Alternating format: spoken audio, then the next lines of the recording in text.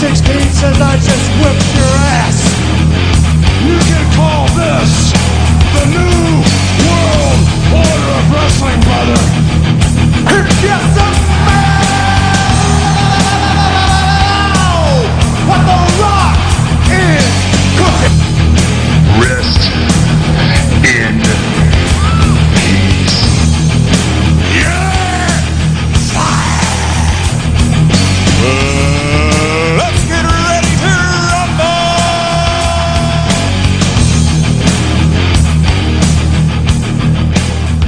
Welcome to the Royal Ramble podcast on this Thursday, March 16th. Happy 316 day, everybody. Give me a hell yeah.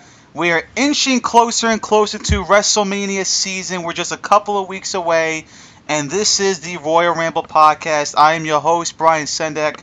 With me, as always, is my good friend, the co-host, Ryan Motorround. Ryan, give me a hell yeah, man. How you doing, buddy? Hey Brian, give me a hell yeah, happy 316. It's great to be on this special day for wrestling fans. It's pretty cool. Absolutely, man. And we have a lot to cover within the next 2 hours. A lot has gone on over the past week since the last time we were on. A lot of reaction, a lot of recapping on this show. Of course, we're going to give our weekly recap for Monday Night Raw, SmackDown Live, and NXT. But we also got to give our full reactions to both the Ring of Honor 15th anniversary show. A lot went down in Las Vegas last Friday night, including a huge title change. Give our reactions to that. Plus, a very controversial New Japan Cup so far. A lot of upsets in the first round. Some that were very shocking, others that were not. We're going to give our reactions so far to that as the New Japan Cup continues to roll on. Also, we got to get in some UFC talk. We had a big weekend of fights last weekend in Brazil. A couple of big fights took down at Fight Night. Some other fights that have been announced in the future. Plus some more news going on with Floyd Mayweather and Conor McGregor. Is the fight getting closer? And later in the show, if you guys have been following our Instagram page at Royal Ramble Wrestling, today we're going to unveil our picks for our Wrestling March Madness bracket. Of course, we constructed 4 brackets. Brackets for U.S.-born wrestlers, Canadian-born wrestlers, United Kingdom-born wrestlers, and Japanese-born wrestlers. Myself and Ron are going to give our bracket winners today, and that will be in the second hour of the show. Before we get into everything, though, guys, if you want to follow us on social media, you can follow us on Twitter at Royal Ramble IYR. If you want to follow me and Ryan personally, I'm at B_Senec95. For Ryan, it's at Ryan_Martirano. If you want to like us on Facebook, Facebook.com/Royal Ramble Wrestling. And again, follow us on Instagram at Royal Ramble Wrestling. If you guys happen to miss us live here at itsyourradio.com, you can always subscribe to our show on both iTunes and Stitcher. So let's get right into it, Ryan. We'll start it off with the 15th anniversary show of Ring of Honor, which took place last Friday in Las Vegas. Crazy show. Another tremendous show put together by those at Ring of Honor. I mean, we've been talking about Ring of Honor for the past couple of weeks in terms of what their future is going to look like. They've lost a lot of key talent over the past couple of months. More talent should be on the way out pretty soon. And we kept asking about what's the future going to be like for this company? How are they going to fare with all these losses? And when you think their backs are against the wall, they find a way to put together more tremendous shows. And this past show, Friday night, 15th anniversary show, was a tremendous show put together by Ring of Honor as so much went down, including a major title change. That's right, Christopher Daniels, at age 47, is your new Ring of Honor World Champion as he dethroned Adam Cole. It was definitely a shocker to me, Ryan, because we both predicted on Thursday that Adam Cole was going to retain this championship, that he was not going to lose to Christopher Daniels. And I personally said that even though it's expected that Cole's going to drop the belt pretty soon, as he has been linked to the WWE for some time now, and his contract is coming up in the month of April, that he is going to drop this belt pretty soon. But the question was, who is going to be your next champion?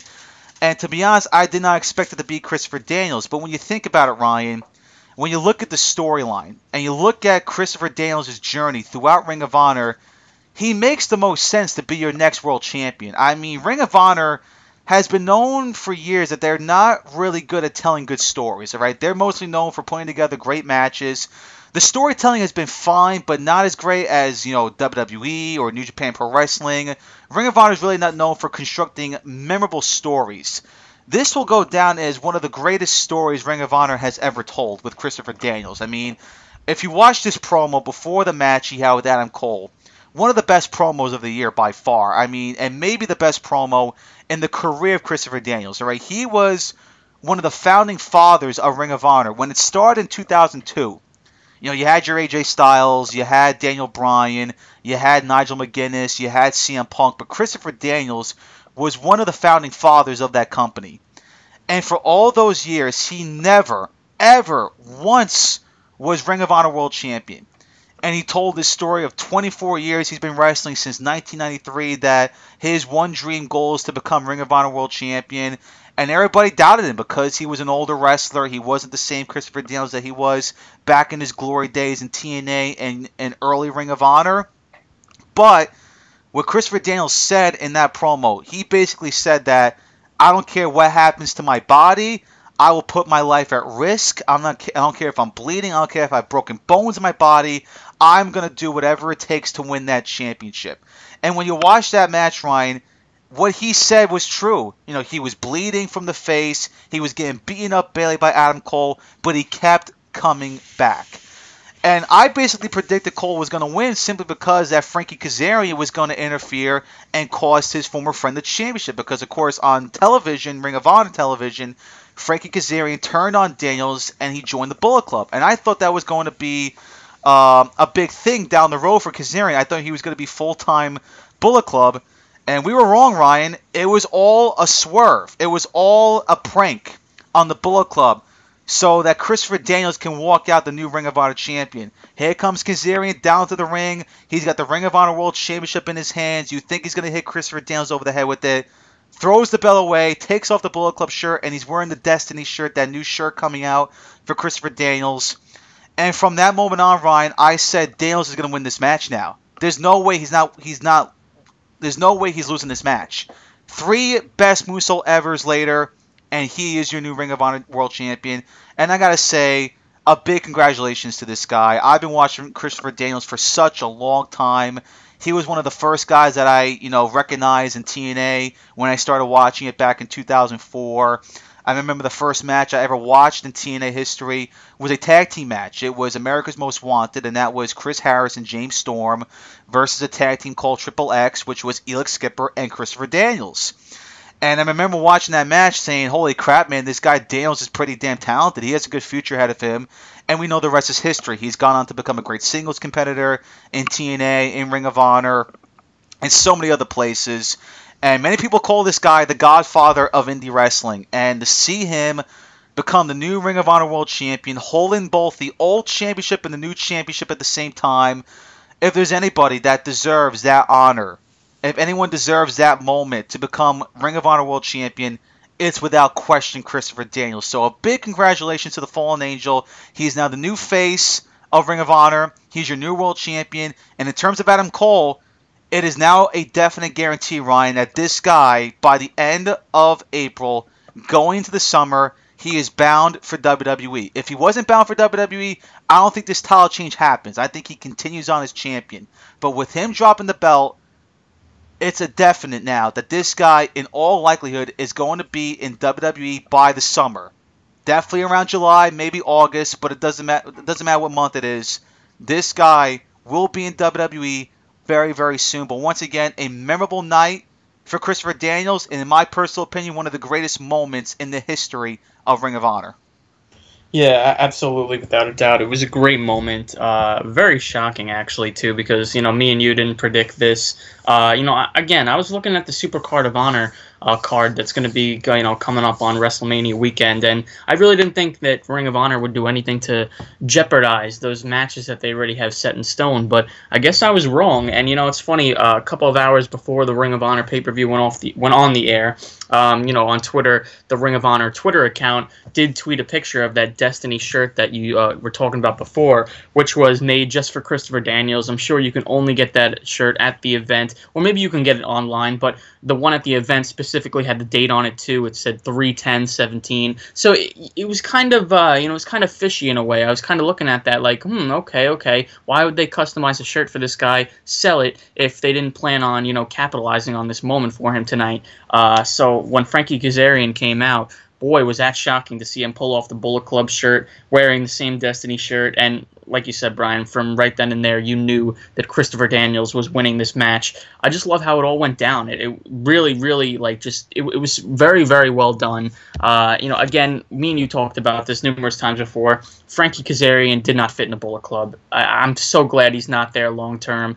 Again, I'm not sure if this is something that they changed last minute. I'm not sure if they actually did have long-term plans for this guy in the Bullet Club, or if they just pulled an audible because they wanted this moment for Daniels. I'm not too sure, but I'm glad they did it the way they did. It wouldn't have been the same if Christopher Daniels wins the Ring of Honor World title and Frankie Kazarian, his best friend for years, cannot be there to really celebrate with him just because he's on the other side of the fence now. It just wouldn't have seemed right, so I'm glad it worked out the way it did. And like you said, how can you not be happy for this guy? This is one of the guys who has been in the business for so long. He's paid his dues. He's worked hard. He's been a class act. He just goes about things the right way. So if there's anybody deserving of this championship win, it's without a doubt Christopher Daniels. And now we'll see what they do for Super Card of Honor. I'd assume they have to switch around the whole entire card because now the Adam Cole-Dalton Castle match for the world title, obviously not going to happen. And then Chris Daniels was supposed to face Frankie Kazarian, and now Kazarian's back on his side. So I'm not really sure what they're going to do, but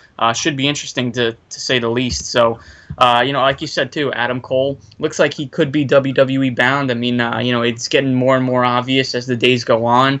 A couple of things on Twitter too. If anybody pays attention to the Elite videos with the Young Bucks and Kenny Omega, there's a lot of tension there, a lot of teasing of Adam Cole, separating from the Bullet Club. He fired the Young Bucks at the live event. So I mean, we'll see what happens. But as each day comes, it seems more and more likely that Adam Cole will end up in the WWE at some point, which we all expected. So.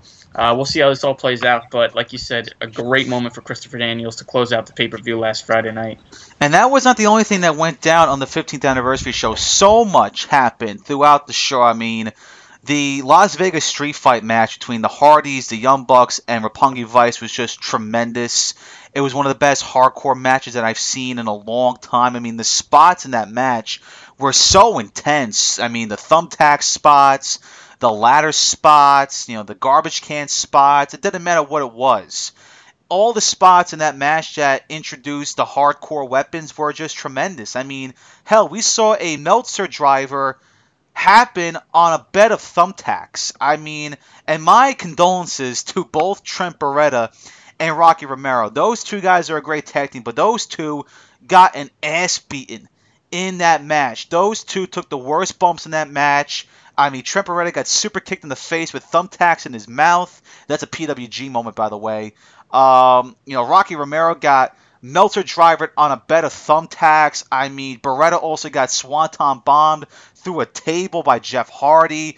They went through a lot in that match, and my respect goes to those two guys. But most of the focus in that match was, again, the Hardys and the Young Bucks. I mean, it felt like the Roppongi Vice was a little bit of an outcast. The story is, of course, the Bucks and the Hardys. They have a tremendous rivalry going on. The Hardys took the belts away from the Young Bucks. They're getting their rematch at Supercard of Honor and a ladder match now that was announced. But that match was absolutely tremendous. Great spots in the match. The Hardys retaining was no shocker. And we're going to see another encounter between the Bucks and the Hardys pretty soon. Leo Rush versus Marty Scurll for the television title was tremendous. You just didn't know when that match was going to end. There were so many near falls in that match, but Marty Scurll winning the match was no shocker. We said it on Thursday. Marty Scurll is going to be Ring of Honor World Television Champion for a very long time. Bully Ray and the Briscoes beating War Machine and Davey Boy Smith was a very good match. There's a storyline going on now between War Machine and Killer Elite Squad, as there's some tension between both tag teams.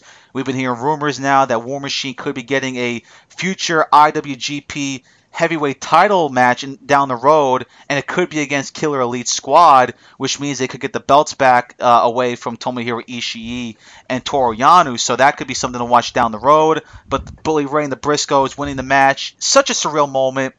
seeing Bully Ray team up with the Briscoes, because let's be honest, when we look at the Briscoes today, they are today's version of the Dudley Boys. They're a badass tag team that takes a lot of risk. They have a badass attitude, and when you watch them perform, you see the way they act in the ring and on the microphone. It kind of reminds you of the Dudleys when they were back in ECW. So to see Bully Ray team with Mark and Jay was so cool to see, and that was a good six-man tag team match. And then the other six-man tag team match, for the for the six-man tag team titles in Ring of Honor, the Kingdom took on Dalton Castle and the Boys. A very fun match as well. But condolences go out. Thoughts go out to TK O'Ryan, a member of the Kingdom, who in the match did a springboard moonsault, and it was on Dalton Castle and I believe Vinny Marseglia. He jumped off the ropes. He springboarded off the ropes too hard that when he was flying in the air, his legs or shins hit the guardrail. And from that moment on, when he hit the guardrail, you knew that one of his shins or both of his shins had to be broken. And we came to find out that I believe one of his shins was broken and that he's going to be out of action for a while as he had to get surgery. So condolences go out now to TK O'Ryan, and that's unfortunate news for the New Kingdom, is because they were on such a roll as the six-man tag team champions. This whole new group led by Matt Taven was working so well, but now with TK O'Ryan is out of action, we have new six-man tag team champions. We'll find that out in the upcoming weeks on Ring of Honor television. With the injury to TK O'Ryan, the Kingdom are no longer the six-man tag team champions. But everything was great about the show. I mean, even some of the other matches that were not announced. You had that number one contender match for the television title, which Frankie Kazarian won. Very fun match. And there were some other good matches as well on the show. So bravo once again to Ring of Honor. They delivered a tremendous show. So many great moments. Christopher Daniels becoming the new Ring of Honor World Champion. A classic Las Vegas street fight match between the Hardys, the Young Bucks, and Roppongi Vice. Marty Scurll continues his run as Ring of Honor World Television Champion. And some other great matches as well. And that led to a tremendous show for Ring of Honor and their 15th anniversary. So great show, and let's see what happens now as Ring of Honor will shift their focus to Supercard of Honor. Yeah, it was absolutely a tremendous show. I mean, definitely worth the money if you ordered it on pay-per-view. I enjoyed the hell out of it. I really did. Like you said, every single match was so good. And again, Ring of Honor never disappoints. It really doesn't. I mean, I've never seen a bad Ring of Honor show. I always enjoy the product. They always put on great matches. Everybody in that locker room always busts their ass to put on a good show. Like you said, even some of the matches that weren't advertised, very, very good matches. The six-man Mayhem match, of course, Frankie Kazarian getting that future TV title shot. Very, very good match. It had a lot of great players in that match, and again, I enjoyed the hell out of it. Who's that new guy? Punisher Martinez or whatever his I think that's his name. Yeah, Punisher He's Martinez. Good, man. Yeah, he's good. He's impressive. He really is. He could be a big-time player. I really haven't seen much of him before last week, so very, very impressed with him. So that was a great match, for them. Bully Ray teaming up with the Briscoes, like you said, that was very cool to see. Very cool to see Bully Ray in Ring of Honor. It really is. It's so cool to see him there. I think he fits perfectly. He said when he made his debut at Manhattan Mayhem, he said he's not here to win the Ring of Honor world title. He's not here to take over the spotlight. He's just here because, this is the closest he thinks it could get to, ECW nowadays. And I totally agree with him. I think, if there's any company that could remind you of ECW and how it used to be back in the day, it's definitely Ring of Honor. So very cool to see Bully Ray teaming up with the Briscoes, who he has said that, the Briscoes remind him mostly of him and his brother Devon. So very, very cool stuff there. That was a good match, against Davey Boy Smith and the War Machine. Marty Scurll and Leo Rush killed it. They absolutely killed it. I'm telling you, Leo Rush is going to be a champion in 2017. I hope he's a future TV champion. I really do, because this guy absolutely deserves it. He is so damn impressive. It's unbelievable. That was such a good match. He tried pulling out all the stops, just couldn't get it done. Marty Scurll kept kicking out. At one point, Rush had to get the chairs, and he almost suplexed him through the chairs. He tried to pull out all the stops. Unfortunately, it didn't work out. Marty Scurll's still the champ, which is great to see. But man, what a damn match. I thought that was one of the best matches on the card. The street fight, like you said, just no words to describe that Vegas street fight. I mean, speechless at all the bumps, all the spots by everybody involved. I mean, unbelievable. Credit to Roppongi Vice. They took one hell of a beating, especially Trent Beretta. Unbelievable stuff. The Hardys still got it. Jeff Hardy continues to impress in this day and age. I mean, I don't know how this guy's body is still intact. with the way he does things nowadays. It's just unbelievable. You'd think he would stop or tone down his wrestling style a little bit, but he doesn't. He just still does the same crazy antics, and it's unbelievable. And of course, what can you say about the Young Bucks? They're just amazing. We all know that. And now it's intriguing too with the Hardys winning, taking the Super Kick Party titles now. Now the Young Bucks have nothing, so should be interesting come Super Card of Honor to see what happens there if the Young Bucks can regain their championships, because now they have nothing left. So overall, I mean, like you said, Brian, just an unbelievable pay-per-view from Ring of Honor. Definitely one of the best I've seen in a while. Again, they never disappoint, so if you're ever hesitant to order a pay-per-view, don't hesitate. Order it, because it's definitely worth your money, I guarantee it. Well, those dreams, Ryan, of seeing Lio Rush becoming a future World Television Champion is highly unlikely, simply because I just read a rumor and a report that Lio Rush is not going to stay with Ring of Honor. He's not signing a deal with the company, and he's basically on the way out. And that is terrible, terrible news for Ring of Honor. I mean, we've said it before that somehow this company still survives, but you still want to keep some of your talent locked up. And they have lost so much talent over the past year. I mean, you can just list the guys they've lost. Roderick Strong, Moose, Kyle O'Reilly, Cedric Alexander, Mike Bennett and Maria Kanellis, Donovan Dijak, the latest casualty, Keith Lee, a casualty, Adam Cole probably on the way out, and now they just lost your former top prospect in Lio Rush. That is bad news for Ring of Honor. I mean, they're just not finding ways to keep some of these younger guys, because when you think of the future of Ring of Honor, you think that guys like Donovan Dijak and Lio Rush are going to be the future of your company, but both guys, former top prospect tournament winners, are both gone. And now we're seeing rumors that Lio Rush is heading back to Evolve Wrestling, which basically tells you that he's not staying in Ring of Honor, because Ring of Honor does not have a working relationship with Evolve Wrestling, or you have to think Rush will be doing other stuff on the independents as well. That's unfortunate news, because I saw Lio Rush as a big-time player for Ring of Honor in the future. He's very young, he's talented, he's got a bright future ahead of him, but just another loss for Ring of Honor. And now you ask the question, who's next? I mean, they got some guys locked up long-term. Jay Lethal, the Young Bucks, of course. Christopher Daniels is going to be there for forever, basically. I never see Daniels leaving Ring of Honor, not going to WWE. But you just don't know who's going to be next leaving the company. I mean, they've lost a lot of big names, and Lio Rush is the next guy to leave. And that's unfortunate, because, again, Ring of Honor has to focus on building young stars for the future. And some of their top young stars that they had for their future, guys like Donovan Dijak, Cedric Alexander, and now Lio Rush, are all leaving the company. And that's unfortunate, because I thought Lio Rush was going to be a big-time player in Ring of Honor. So unfortunate news there, and we'll see where Lio Rush goes from here. Right now he's going to Evolve, but down the road, Lio Rush is going to be open for a lot of things, and we'll see what's in store for the young up-and-coming star. Yeah, it's definitely interesting news right there. I was not aware of that, but yeah, again, the future is bright for Lio Rush. Wherever he goes, whatever he decides to do, I'm sure he'll succeed. The sky's the limit for this guy. He's just too damn talented not to succeed wherever he goes. I did see he is on the Evolve cards, WrestleMania weekend, Evolve 81, I believe he's on that card. So we'll see what he does. It is a shame for Ring of Honor, though. Again, you're losing a really, really incredible talent here that you got on your hands. You got a future star, let me tell you, because this guy just never ceases to amaze me. Every single time he's in there, the things that he does, I mean, he's just unbelievable. He's a small little guy, but he's very agile, very athletic, can do so much in there. I mean, like you said, the sky's the limit for this guy. Wherever he goes, I'm sure he'll succeed. But yeah, man, I mean, I was not aware of that. That's crazy to hear. But like you said, another bad loss for Ring of Honor. And they've done this, a lot lately, losing these stars that, you would think they would want to try and hold on to. So it really is a shame. But like I said, we'll see where he goes, and wherever he does go, I'm sure he'll succeed.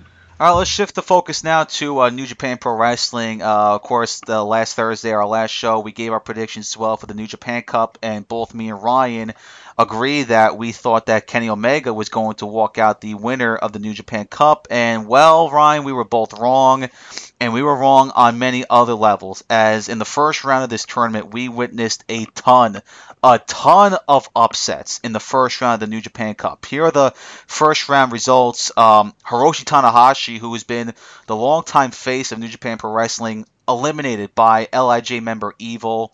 Yuji Nagata over Tangaroa, no surprise there. Michael Elgin, who you would think that he's now a full-timer in New Japan Pro Wrestling, is going to get a big push. He lost to Bullet Club member Bad Luck Fale, and Toru Yano knocked off Bullet Club member Tama Tonga. Katsuyori Shibata defeated Minoru Suzuki. Very good match. That was a tremendous first-round matchup. No surprise there. Juice Robinson knocking off Yujiro Takahashi. No surprise there. Sonata over Yoshihashi. That was my pick. And Sonata's a great talent. But Tomohiro Ishii knocking off Kenny Omega. A shock. It really was shocking. I did not expect that. I mean, no disrespect to Tomohiro Ishii. He's a very good talent, but I mean, Kenny Omega, you can make a case that other than Okada and Naito is your best worker. He's fully committed now to staying in New Japan Pro Wrestling for this year. If you're Gato, you would think that because he's loyal to your company and the match he came off of at Wrestle Kingdom against Okada, that he deserves this opportunity to get another rematch with Okada. But with him losing this opportunity, I mean, who knows what's next for Kenny Omega now? I mean, this was his one chance to get back in the title scene. Because let's be honest, the only other chance he had is at G1 Climax. But do you really see this guy winning a second straight G1 Climax? I don't see it. I mean, it rarely happens. So I thought this was his opportunity to get his rematch with Okada. And that's not going to be the case. And what makes matters worse is that he lost in the first round. It wasn't like he lost in the finals or the semifinals. He lost in the first round. Now, don't get me wrong. It was a tremendous match. I mean, Ishii and Omega had a classic. And it just shows you how great of a worker Omega is. And even Ishii's a tremendous worker, too. They put on an absolute classic. But it's definitely a puzzling decision to make because, again, Kenny Omega is one of the world's best workers. And there's a story here where Kenny Omega is back in New Japan Pro Wrestling. He's looking for vengeance and that he wants another shot at Okada. And now he's not going to get it because he lost this opportunity in the New Japan Cup. It was an odd situation, but the match was tremendous. But the entire first round was shocking. I mean, Evil over Tanahashi was shocking. Bad Luck Fale beating Michael Elgin, to me, made no sense whatsoever. I thought Michael Elgin was going to have a big run in this tournament. Not the case. Yano over Tama Tonga made no sense to me either. But that's New Japan Pro Wrestling for you people. They are unpredictable. And we also have some second round results as well. Shibata advances to the semifinals. He knocked off Juice Robinson. Bad Luck Fale continues to roll on. He beat Toru Yano. And Evil knocked off Yuji Nagata. We're still waiting on the Tomohiro Ishii Sonata match. That has not happened yet. So right now, Evil, Bad Luck Fale, and Shibata are all in the semifinals. Ishii versus Sonata, I'm expecting Ishii to pick up the victory. And when you look at that Final Four, Ryan, you have to think it's going to be Shibata. I think, and to be honest with you, Ryan, out of all those four guys, or five guys right now, that makes the most sense, it's Shibata. I mean, this guy, I don't think he's ever gotten a world title shot. If I can remember, he's been more of a mid-card guy in New Japan Pro Wrestling for years, whether it's him holding the Never Openweight title, the IWGP Intercontinental Championship. I don't think once in his career that he's ever gotten an opportunity like this. And out of all those guys, he deserves it, man. He's an incredible talent.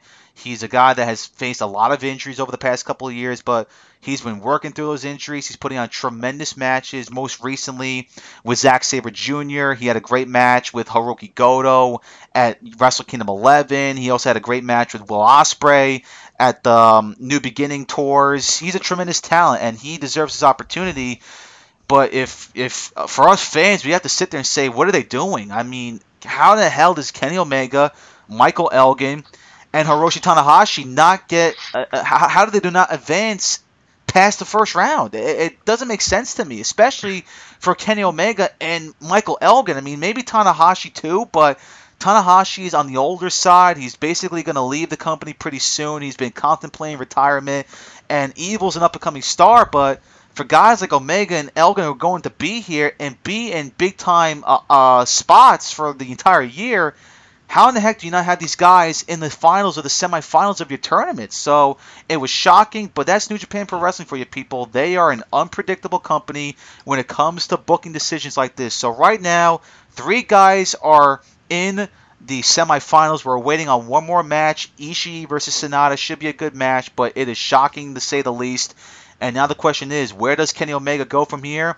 And where does Michael Elgin go from here? What is their next plan in the future? So shocking to say the least, but Again, Omega and Elgin, man, you have to be questioning yourself on what Gato and New Japan Pro Wrestling is thinking of not having those two guys specifically, and Tanahashi, yes, not having those guys advance to the semifinals or finals.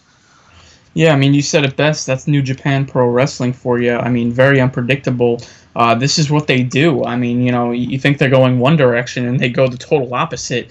I'm sure they know what they're doing. I'm sure. I mean, Gato is very good at booking this stuff. I mean, that's hence why New Japan is as good as it is. I'm sure there's got to be a future title shot for Kenny Omega coming down the line. I'm saying Dominion, which is the June event for New Japan. I'm saying that's when he gets his rematch against Okada, and I'm saying he could possibly beat him there because then they do have a show in a couple weeks after that in California. And you would think they would want, an American star to bring the, to bring the belt like into the U.S. and represent the company that way instead of somebody like Okada. I mean, that was just a couple of rumors I heard, but again, who knows what they're doing? Again, whoever wins the New Japan Cup gets a future title shot, but it is still a while away. So we'll see what happens. I think Tomohiro Ishii is going to win this thing, or like you said, Shibata could possibly win it. But some of these decisions definitely don't make sense. Like you said, Bad Luck Fale over Michael Elgin. How does that make sense? Toru Yano won the first round matchup. Again, some of the other ones we predicted right, but again, just very, very weird so far in the New Japan Cup, and I haven't actually been following it. I know Monday through today, I think, or tomorrow, they just have house shows, which are not live on NJPW World. They're uploaded later on in the day, so they have the results for the semifinals or whatever on there, and then I believe the finals are this Sunday, if I'm not mistaken. So we'll see what happens, but yeah, I mean, very, very weird that Kenny Omega gets knocked out. He had a classic match, like you said, with Tomohiro Ishii. I mean, that was so good. I mean, I'm telling you, Kenny Omega, I'm telling you, it's just a guarantee that every time he's out there, you're going to get a good showing from him. Just unbelievable action. And again, Tomohiro Ishii is one of the best stars in New Japan today. So just a tremendous, tremendous match. But I was very, very shocked at the result. I couldn't believe it. I really, really couldn't. I thought for sure Omega was definite to win this tournament. And now it doesn't look that way. So obviously he got eliminated. We'll see what happens for his future. Again, I just don't know if this guy's ever going to become IWGP heavyweight title. I really don't. I don't think he's ever going to get this belt. I hope I'm wrong, but we'll see what happens down the line. But again, like you said, it just doesn't make sense, some of these booking decisions so far in this tournament. There is one positive, though, Ryan, that I look at this and these decisions they've been making in New Japan Pro Wrestling. The positive that I have is that they're introducing new stars, and that's the goal. If you're a wrestling company, you always have to look to the future, and you want to introduce new stars. And they're doing this with these first-round results. I mean, Evil over Hiroshi Tanahashi, that's New Japan saying that we see big things in Evil. And I see big things in Evil. The more I watch this guy, the more I'm impressed with him. He's a very talented individual. He may be overshadowed by Tetsuya Naito and LIJ, and maybe even Hiromu Takahashi.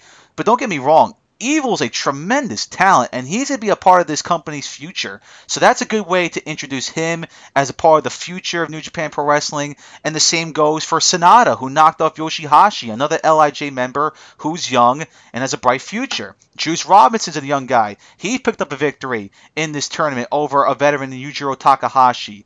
Bad Luck Fale's been around, but he's another guy that is quite young, that he could be a big part of the future. He knocked off Michael Elgin. That's the only positive I take out of these booking decisions by New Japan Pro Wrestling. You always want to introduce younger, newer talent so they could be the next wave of talent to lead your company. Because guess what, people? Tanahashi, Shibata, Naito, Elgin, these guys are getting older year by year. They can't keep doing this year by year. Some point in time, you have to focus on introducing newer talent to lead your company. And right now, they're starting to do that with some of these younger guys. Like I said, Evil's a young guy. Sonata's a young guy. Juice Robinson's a very young guy. Bad Luck Fale is not that young, but he's got a lot left to prove in New Japan Pro Wrestling.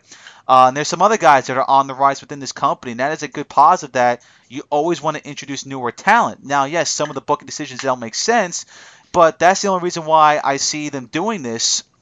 And why Gato's giving these younger guys the win, because he's trying to introduce to the fans of New Japan Pro Wrestling that, hey, it's not all about Shibata. It's not all about Naito. It's not all about Tanahashi. Not all about Kenny Omega and Okada.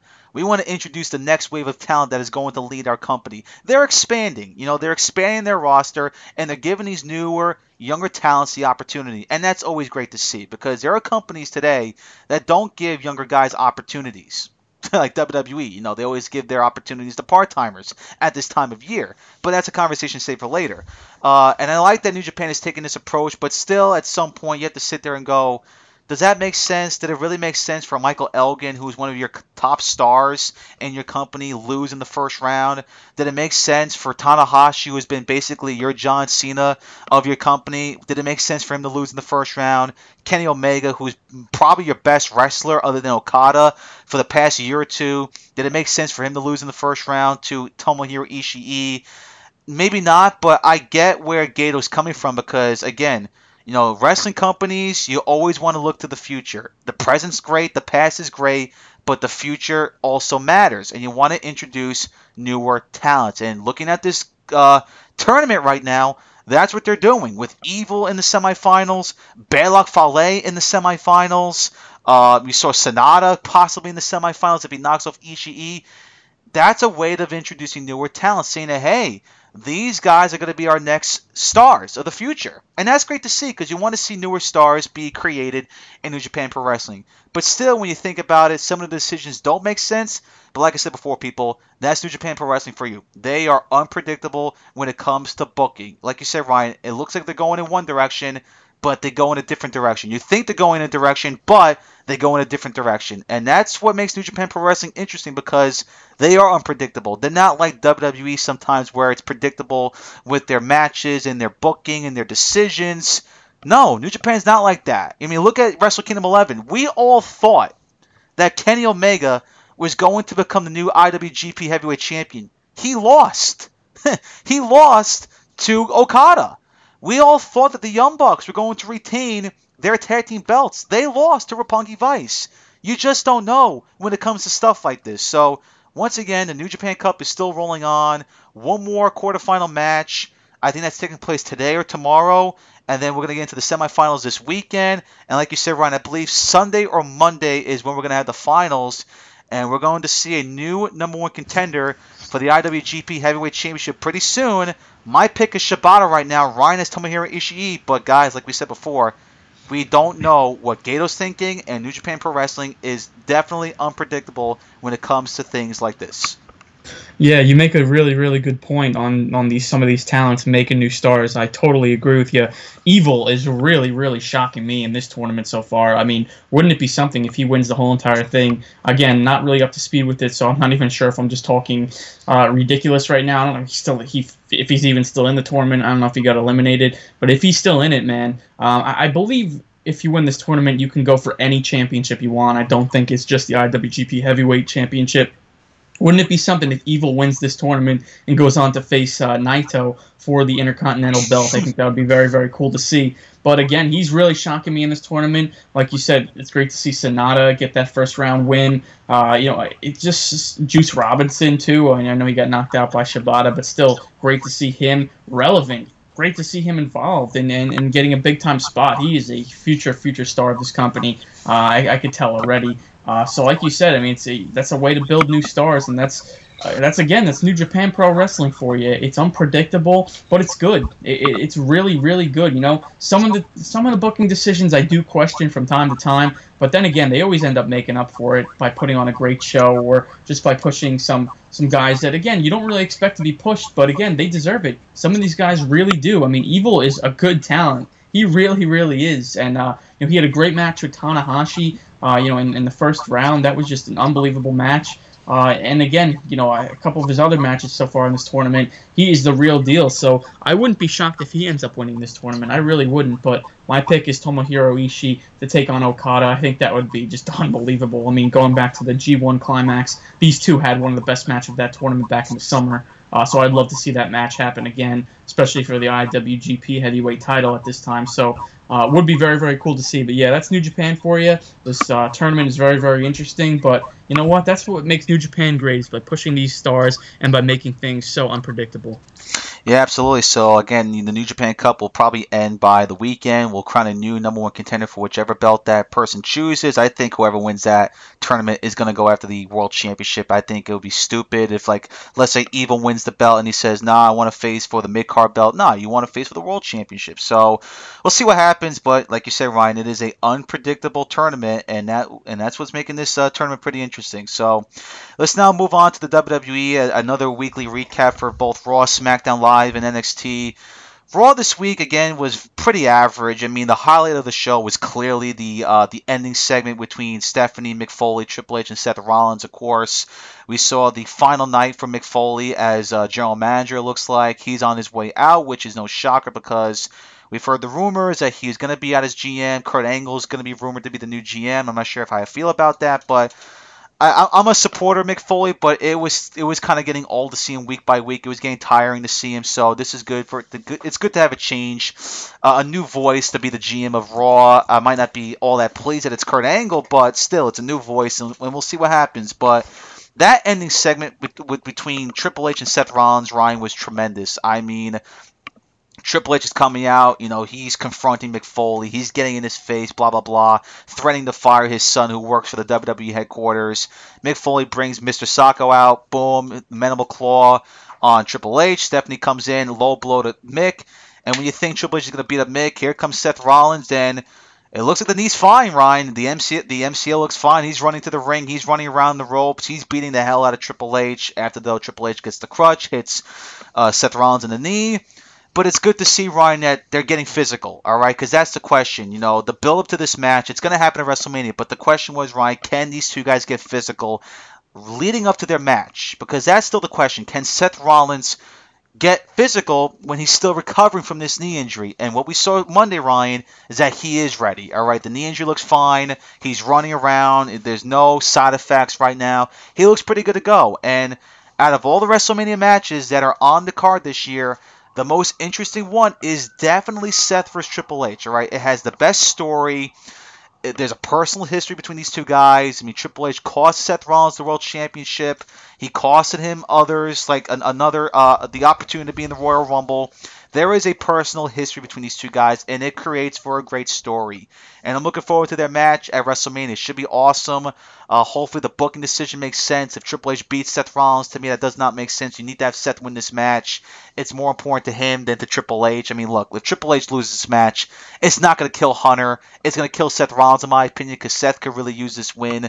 But yeah, that was a great segment overall between Triple H and Seth. They got physical, which is good to see, which shows you that Seth Rollins is more than ready for WrestleMania. Other stuff that happened, though, not a lot. I mean, Shawn Michaels coming back to talk to Roman Reigns about The Undertaker was pretty good.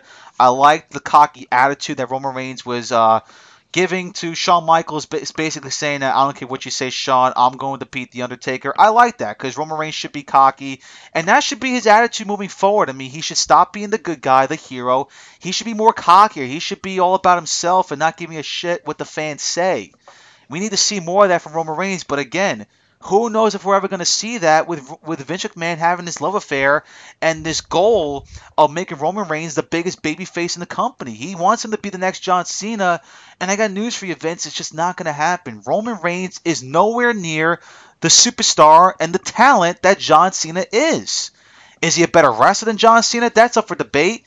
But in terms of charisma, personality, Roman Reigns is nowhere close to John Cena, all right? That's something that John Cena has, and that's what people respect about Cena. The guy knows how to entertain. He is great on the microphone. He's been great on the microphone since he started, all right? Roman Reigns doesn't have that quality. He doesn't have that talent. He's good in the ring. He's great. He's got a great look, but when it comes to talking, Roman Reigns underachieves. He's not that great, so I'm not sure what Vince's love affair is with Roman Reigns when it comes to making him a babyface, but it's just not going to work. His best opportunity to become a star is for him to become a heel, because I could see this guy as a cocky heel, a guy that doesn't care what people think of him. He's going to go out there. He's going to beat those guys you love up. Like The Undertaker. This is a perfect way to turn Roman Reigns heel. The Undertaker is one of the most beloved figures in the history of wrestling. This guy cannot be booed. It doesn't matter if Taker's heel or face, the fans still love him. What better way to turn Roman Reigns heel than to beat the holy hell out of The Undertaker? To put The Undertaker away for good. That will get heat on Roman Reigns, and that should be the place where Roman turns heel and becomes the guy we all want to be. A heel, not a babyface, but again, when it comes to Vince McMahon, who the heck knows? If the guy has one goal set in mind, he's going to stick to that goal, and he's going to try to achieve that goal for as long as it takes. And that's a problem because guess what, Vince? Roman Reigns just doesn't have that talent to be the next John Cena. He just doesn't. Again, he's got a good look. He's good in the ring.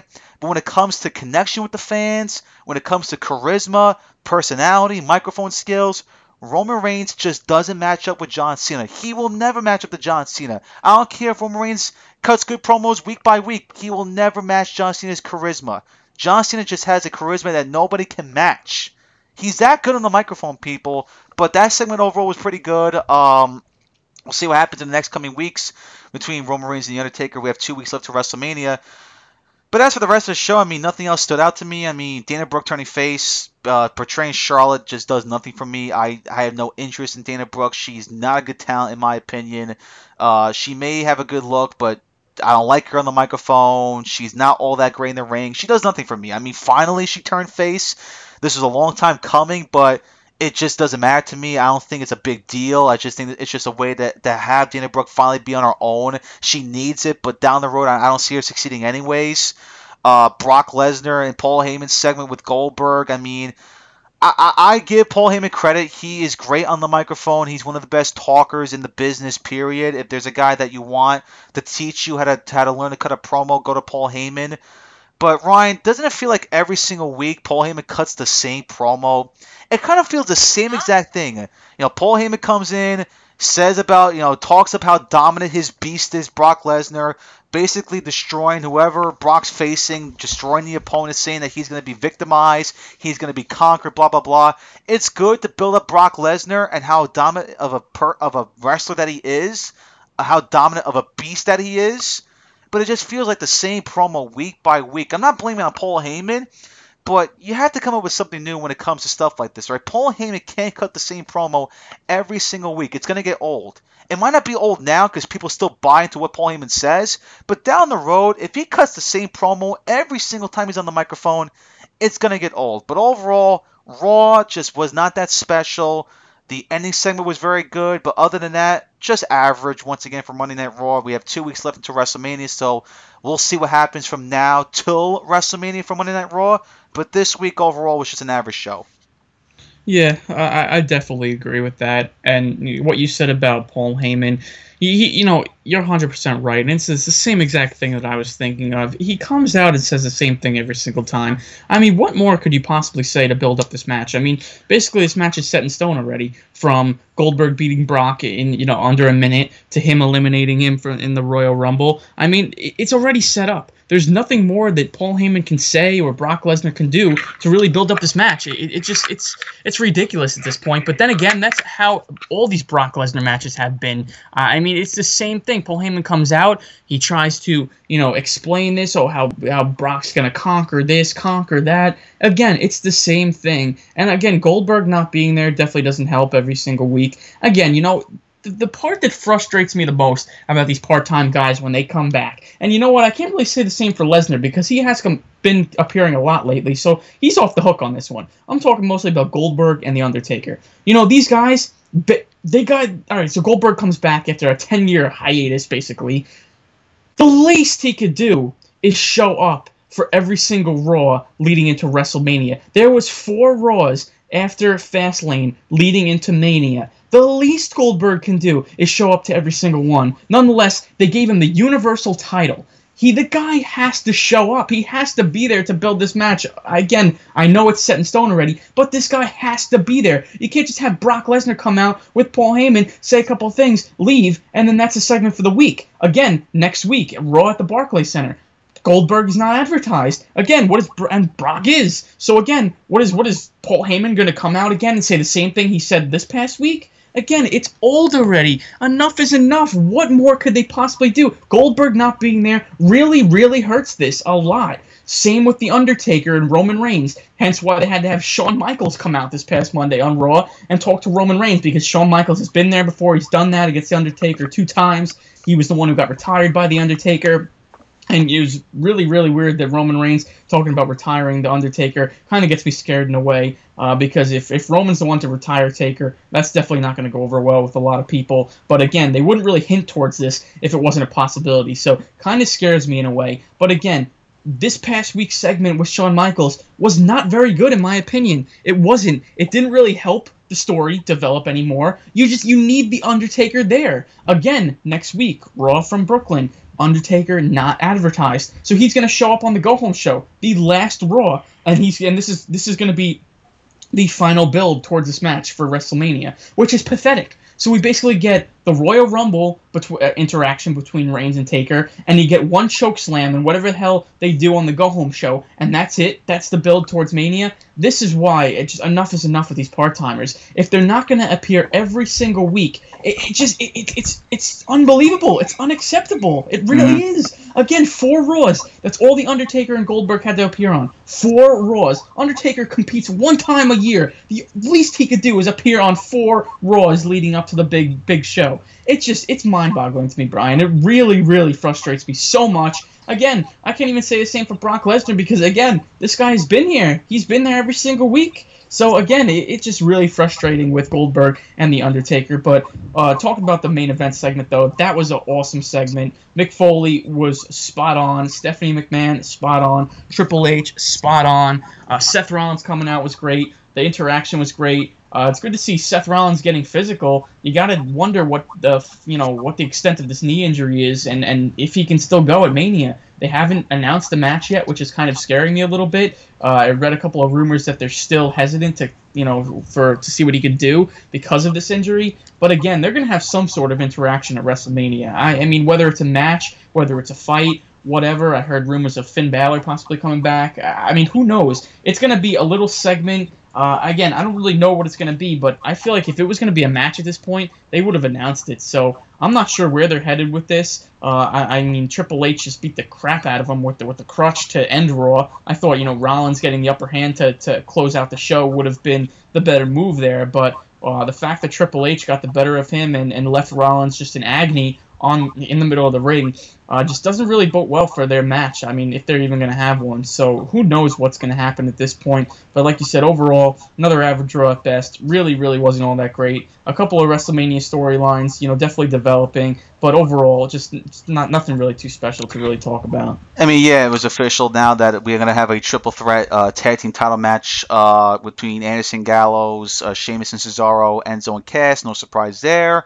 Nia Jax, you have to think that she's going to be involved in the title scene pretty soon. She's not officially announced yet. It's still a triple threat match, but it's so tough to keep her out of the picture because let's ask the question, what is Nia Jax going to do at WrestleMania if she's not in the title match? I mean, you need to put her on the card. You've been showing her on Raw for the past couple of months. She's been getting some sort of a push. She's been involved in these big storylines with Charlotte, with Sasha, with Bayley. You had to have her involved in this match. I mean, you just can't give her a squash opponent like a Dana Brooke or somebody else. You have to give her a big role, and I do believe at some point, whether it's next Monday on Raw or the Go Home show, she will be involved in that match. So I think she'll be involved in the title scene pretty soon. And that was basically it with Monday Night Raw. In terms of the Seth Rollins Triple H stuff, yeah, I'm a little bit scared too that the match has not been announced. If it was going to be official for Mania, it would have been announced already. With Finn Balor's case, I mean, I've heard rumors that he does have a big role at WrestleMania. They just don't know what he's going to be doing. Maybe he'll fill in for Seth Rollins and face Triple H. That would be kind of odd because what's the history between Finn and Triple H? Only history was it's positive stuff because Triple H brought in Finn Balor to NXT. I'm not sure what the backlash would be between those two guys. So they're going to have to figure this whole thing out. If Seth Rollins is good to go, though, you have to have him wrestle Triple H, all right? If he's good to go, you have to have this a match, all right? A brawl will be good, but it's not good enough. You have to have these guys in the ring facing each other in a one-on-one match. Now, if Seth can't go, then I'm not sure what WWE's going to do. They're going to be in some sort of pickle because you need to find a way to have Triple H, Seth Rollins on the show, and if Finn Balor is going to be involved, They got to figure out what they're going to do with Finn Balor. Because I've heard, again, there's something big planned for Finn. They just don't know what it's going to be. They're going to have to figure it out. They have 2 weeks left. They're going to have to figure it out what Finn is going to do at WrestleMania. He's healthy. He recently wrestled at the house show where it was him, Chris Jericho, and Sami Zayn versus Triple H, Samoa Joe, and Kevin Owens. He's ready to go. You cannot have this guy not on WrestleMania. He has to be there. He has to have a role, especially because fans know that he's cleared. They saw the video. They saw the photos that Finn Balor's back. So they're expecting Finn to have some sort of role at WrestleMania. You cannot keep him off the show. He has to do something big. So, but again, we're 2 weeks away from WrestleMania. But for this situation with Triple H and Seth and Finn, they're going to have to figure this out, man. If Seth can't go, WWE is going to be in for a pickle because people are expecting to see a Seth Triple H match. If they're not going to get it, WWE is going to have to find a way to get out of this mess. Raw to SmackDown now. SmackDown Live was good. I thought it was a good, solid show. The big story that happened on the show was clearly the AJ Styles, Shane McMahon situation. I got to say, Ryan, they nailed it. That whole segment they had with AJ and Shane nailed it. AJ starts the show. He's in the middle of the ring. He's voicing his frustration to the fans that Shane screwed him out of the match. He wants to have a one-on-one conversation with Shane. He goes into the parking lot. He's waiting for Shane McMahon to come to the arena. He comes to the arena, and here comes AJ Styles. Boom! Being the holy hell of Shane McMahon, kicking his ass, throws AJ through a car window. That was awesome. That was Attitude Era-esque right there. And I gotta be honest with you, Ryan. That was the most aggressive side of AJ Styles I have ever seen. And that's good to see because you want to see more different stuff from AJ Styles, and he can do more different stuff. We saw a nasty, aggressive, pissed off AJ Styles. And he has every right to be, Ryan. And not just because of the storyline, but because I think he's pissed off in real life. Because look, again, we talked about before, Ryan. This guy, AJ Styles, is without question your best worker. There is no debate on who the best wrestler is in your company. Others may say Seth, Owens, Finn. Okay, maybe. But AJ Styles, without question to me, is the best performer in your company. He's coming off one of the greatest first years in your company's history. Maybe not the greatest, because there's going to be people that are going to say Brock or Taker. But AJ Styles is right in that conversation for best first year in the history of the WWE. He had classic matches. He had so many great feuds. He had a tremendous run as champion. WrestleMania season, his opponent is Shane McMahon. Really? That's what you give AJ Styles for WrestleMania? Shane McMahon. That's not right for AJ Styles. He deserves a lot better. But in terms of the storyline, again, we saw this coming. We saw it being built up that it's going to be AJ versus Shane. I'm still not in favor of this match, Ryan. The only way I will accept this match and deal with it is if it's a hardcore match.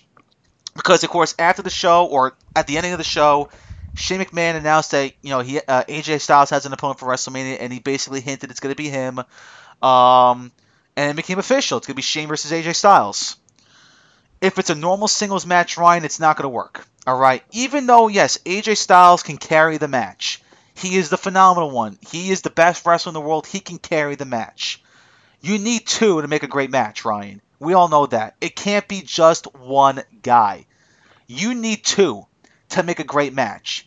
And Shane McMahon is not a wrestler. All right? He's not. He's a good athlete. He takes risks. But he's not a wrestler. He cannot keep up with AJ Styles. Hell, there are some wrestlers right now in the company that are very experienced. Have been doing this for many years. They can't keep up with AJ Styles. So what makes you think that Shane is going to keep up with AJ Styles?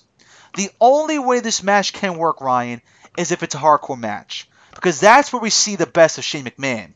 When the weapons get involved. When there's no disqualification. That's where we see the best of Shane McMahon. Because he's allowed to do a lot with weapons. Whether it's steel chairs, whether it's kendo sticks, whether it's tables. That's where we see the best of Shane McMahon. And when we look back at Shane McMahon's best matches, because he's had a lot of matches, his best matches were hardcore matches. Whether it's the matches with Kane, Kurt Angle, Steve Blackman, The Rock, Stone Cold Steve Austin, all those matches he had with those guys were hardcore matches.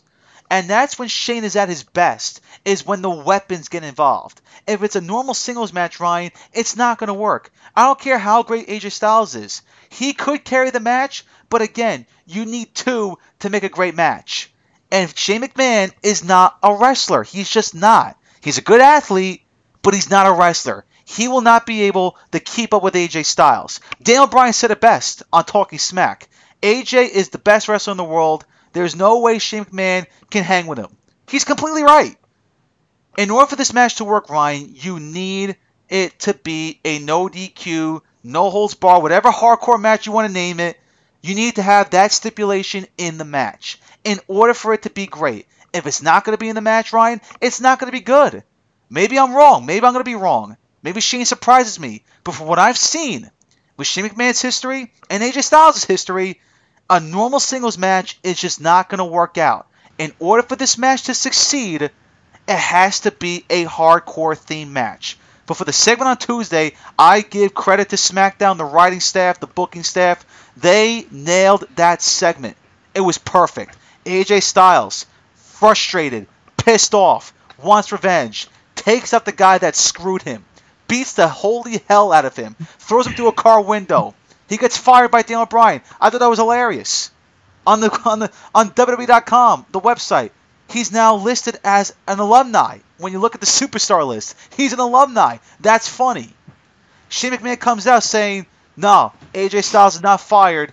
I want his ass at WrestleMania. That was perfect. Great. The build-up is there. But again, in order to sustain the success and to make this match great, it can't be a singles match, Ryan. It has to be a hardcore themed match. Yeah, I mean, I totally agree with you on that point. Totally agree with you on the fact that they completely nailed that segment on SmackDown. Again, when they give us a match like this, a match that we clearly don't care about, as such as Shane and AJ, which nobody wants. Let's be honest. Nobody wants that match. We all know that. I think WWE is aware of that themselves. Again, they need to make us care about it. And they did that. They absolutely did that this past Tuesday night on SmackDown. I mean, again, this is not a match that I, wanted to see. This wasn't a list on, a match on my list of matches. I'm dying to see. Definitely would have rather AJ Styles have a better opponent, such as, Nakamura or Kurt Angle or somebody like that. But again, this is what we're getting, so we might as well start embracing it. And you know what? After what we saw this past Tuesday, I'm intrigued a little bit. I really am. I think that just took over as the best storyline on SmackDown right now. I mean, I think it's better than Bray and Randy, to be honest with you. We'll see how it plays out the next 2 weeks or so. But again, I loved it. I really did. AJ waiting for Shane. The attack was so brutal, throwing him through the car window. Shane bleeding profusely from his head. Then at the end, with his ripped shirt and all, coming out, making the announcement. Again, I loved it. I really, really did. And you know what, Brian? After that interaction, after that assault, you got to think it's going to be some sort of stipulation. I mean, I just don't see this match being regular one-on-one. After what we saw, after Shane was bloodied and battered and all that, you got to think it's going to be some sort of no-holds-barred, Extreme Rules stipulation or something. I mean, Shane McMahon doesn't wrestle one-on-one matches, just regular matches anymore. When he's involved, it's always a gimmick match. I mean, last year against Taker, Hell in a Cell, Survivor Series this past year was obviously, Raw versus SmackDown, but I just don't see it being one-on-one with AJ Styles. Like you said, he can't hang with a guy like AJ Styles. AJ is just literally on a whole different level. So if they have a gimmick match, they have hardcore Extreme Rules, that's where Shane thrives, like you said. And you know what? We've seen AJ Styles put on 5-star matches all across the globe. We know what he's capable of, but this is all about entertainment nowadays. WWE, WrestleMania, it's not even WrestleMania. It's Entertainment Mania, basically. That's all it is. I mean, you don't watch WrestleMania for 5-star matches. You watch WrestleMania for the entertainment, for the spectacle that it is. So I think if it's a hardcore match, AJ and Shane could put on a very, very fun match and make a really, really fun moment. Because when you look back on, things like this in a couple of years, you'll remember some of the 5-star matches, but you'll basically remember the moments the most. I mean, again, so many moments over the years. Daniel Bryan winning the world title at WrestleMania 30. You're gonna remember him beating Triple H and him beating Batista and Randy Orton. You're not gonna remember about how good the match was. I mean, to be honest, I can't remember how good the match was. But you remember the moment of Daniel Bryan winning, overcoming the odds. Again, that's what it's about. Creating memories, creating moments. And I think AJ and Shane could do that at WrestleMania. But like you said, it has to be a hardcore match. It has to be some sort of gimmick match. And after what we saw this past Tuesday, you gotta think it will be. Like you said, funny to see AJ Styles move into the alumni section on WWE.com because he was fired, and I say that with air quotes. Again, this could be interesting after this match at WrestleMania. Let's see what happens with AJ Styles. I mean, it only makes sense for him to jump ship to Raw after this. I just don't see how he stays on SmackDown after this match. But the only positive I could take out of this as well is that AJ Styles is going to beat Shane McMahon at WrestleMania. There is not a chance that Shane beats AJ. That just would not go well. That's the only positive I could take out of this right now. But like you said, if it's a hardcore match, that's definitely a positive as well. So, you know what, Brian? We'll see. I mean, I'm looking forward to it after what we saw from Tuesday. We'll see what happens, like I said, in the next 2 weeks and as they continue to build towards this match. As for the rest of the show, I mean, the Bray Wyatt, Randy Orton stuff was a little bit over the top with what they did, but it was pretty cool to see Bray Wyatt back at the compound, which Randy Orton burned down a couple of weeks ago, and Bray Wyatt basically spreading Sister Abigail's ashes on his face, his body, basically warning Randy Orton that he's coming for him. That was pretty cool to see. A little bit different, a little bit over the top, but it was pretty cool. The Miz, Maurice, Cena, Nikki Bella stuff, I'm going to be completely honest with you, Ryan. The more I hear Miz and Maurice talk about Cena and Nikki Bella, the more I support them. Because let's be honest, Ryan, when you look back, at their talking segments on SmackDown and Talking Smack, and they're talking about John Cena and Nikki Bella, everything they say about those two are 100% true. Everything they say, I'm not going to go through everything, but whatever they say about Cena and Nikki Bella is completely true. And I read somewhere that some guy goes, like one of these insiders or these experts on wrestling say, it would not shock me when come April 2nd at WrestleMania that fans cheer for Miz and Maurice and boo John Cena and Nikki Bella. Because people listening to Miz and Maurice talk, they're agreeing with them because they're right. What Miz is saying, what Maurice is saying. And I'm with them. What Miz is saying about John Cena, about Miz saying about Nikki Bella, about the whole Total Divas thing, Total Bellas. They are 100% accurate. I'm still, again, I'm not in favor of this match. I just wish it was better off being Miz versus Cena. That's where the personal history is. I just think with Maurice and Nikki Bella involved, it has to deal with more of who's the better couple. I don't like that type of stuff. I'd rather see, stuff like this be settled by just two people. Because look, Cena and Miz have a personal history. They face each other a number of times. They main evented WrestleMania back at WrestleMania 27. They have a history. Nikki Bella and Maurice have a history out of the ring. I know WWE likes to do this type of stuff, that they want to invoke real life storylines into their current storylines weekly on television. But I'm just not a fan of it. But when I watched back that segment, Ryan, and Daniel Bryan came out, and he was basically ripping The Miz apart, saying that The Miz comes out every week trying to be like Daniel Bryan, doing his moves, which he's not doing so well, ripping Daniel Bryan apart, that he's not wrestling, and that Daniel Bryan can't do anything about it. They are really, really missing the boat with a Daniel Bryan-Miz match this year. Now, yes, I still believe maybe down the road that Miz and Bryan could happen. But how many times are you going to build this up week by week? How many times are you going to have these two guys go at each other? I think people are getting sick and tired of it, that they want to see these two guys finally clash. And this was the perfect place to have this opportunity. At WrestleMania, Bryan versus The Miz. Daniel Bryan's comeback. Trying to get vengeance on The Miz after all the times Miz made fun of him, ripped him apart, saying that Daniel Bryan can't wrestle anymore. And Daniel Bryan basically called Miz soft. He's not a great wrestler, blah, blah, blah. They had a perfect opportunity, Ryan, to tell this story at WrestleMania. I'm not even sure if the story will ever be told, because I'm not sold that Vince McMahon is going to clear Daniel Bryan. I'm not sold on it. If he was going to clear Daniel Bryan, this would be the right time to do it, because the story's still there. It still has a lot of momentum. And I think it'll be a perfect way to tell it at WrestleMania. But you're going to continue this build after WrestleMania? And let's say they do clear Daniel Bryan and they have him wrestle Miz by next year's WrestleMania. Really? You're going to have another year of build-up between these two guys? I think by then people are going to be sick and tired of it. They're going to say, oh, it's too late. I'm not that interested. We saw a constant back and forth bickering between these two guys. It's old. I'm not interested anymore. I think right now they're missing the boat, Ryan. This would have been a perfect opportunity to have Daniel Bryan come out of retirement and basically stick it to The Miz. The Miz is red hot right now. Daniel Bryan's doing great work as GM. The story's red hot right now. In a year from now, who the hell knows what's going to happen?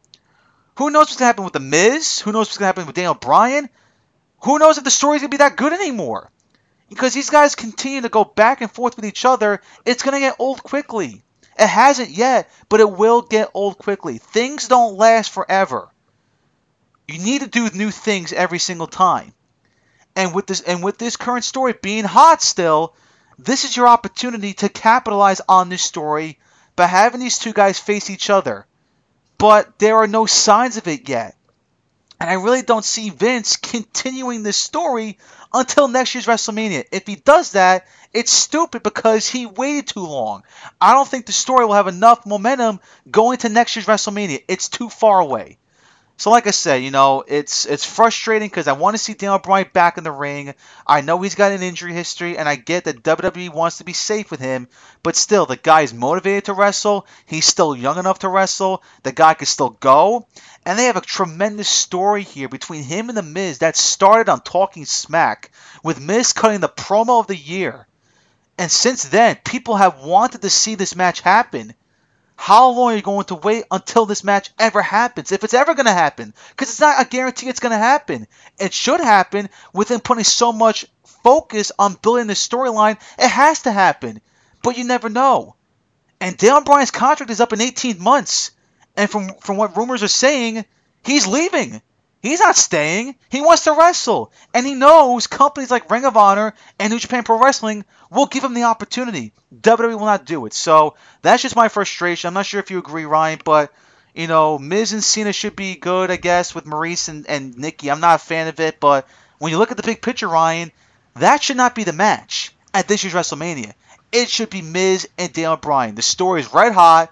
It's one of the biggest stories on SmackDown, and there's no better opportunity in having this match than right now. If you're saving it for later, I'm not sure if it's going to work out that way, because I do believe at some point people are going to get tired of this back and forth bickering week by week with no match. So we'll see what happens, but that's just my opinion, Ryan. With this Miz Daniel Bryan situation, the match should be at this year's WrestleMania, not in the future. It has to happen now. The story's red hot. Capitalize on it. If you're going to wait too long, it may not have that same momentum as it has right now. Yeah, no, I agree with that, but I don't see them ever clearing him. It's too much of a liability out of the hands of the WWE. I mean, again, I don't know why they keep teasing this match if it's never going to happen. I don't know if they like just to torture us or what, but it is annoying. It is, because we wouldn't be talking about this and we wouldn't really get excited about it if, again, they wouldn't tease it every single time the Miz is out there, every single time they interact on Talking Smack or a backstage segment. It's just annoying now because this is never going to happen. I still never believe that Daniel Bryan is going to wrestle for the WWE ever again. Like you said last week, when his contract's up next year around this time, he's gone. He's out the door. He's already got one foot out the door, in my opinion, because like you said, Brian, he wants to wrestle. He does. He got cleared by, a good majority of doctors that he could wrestle again. And companies like Ring of Honor and New Japan will offer him a deal.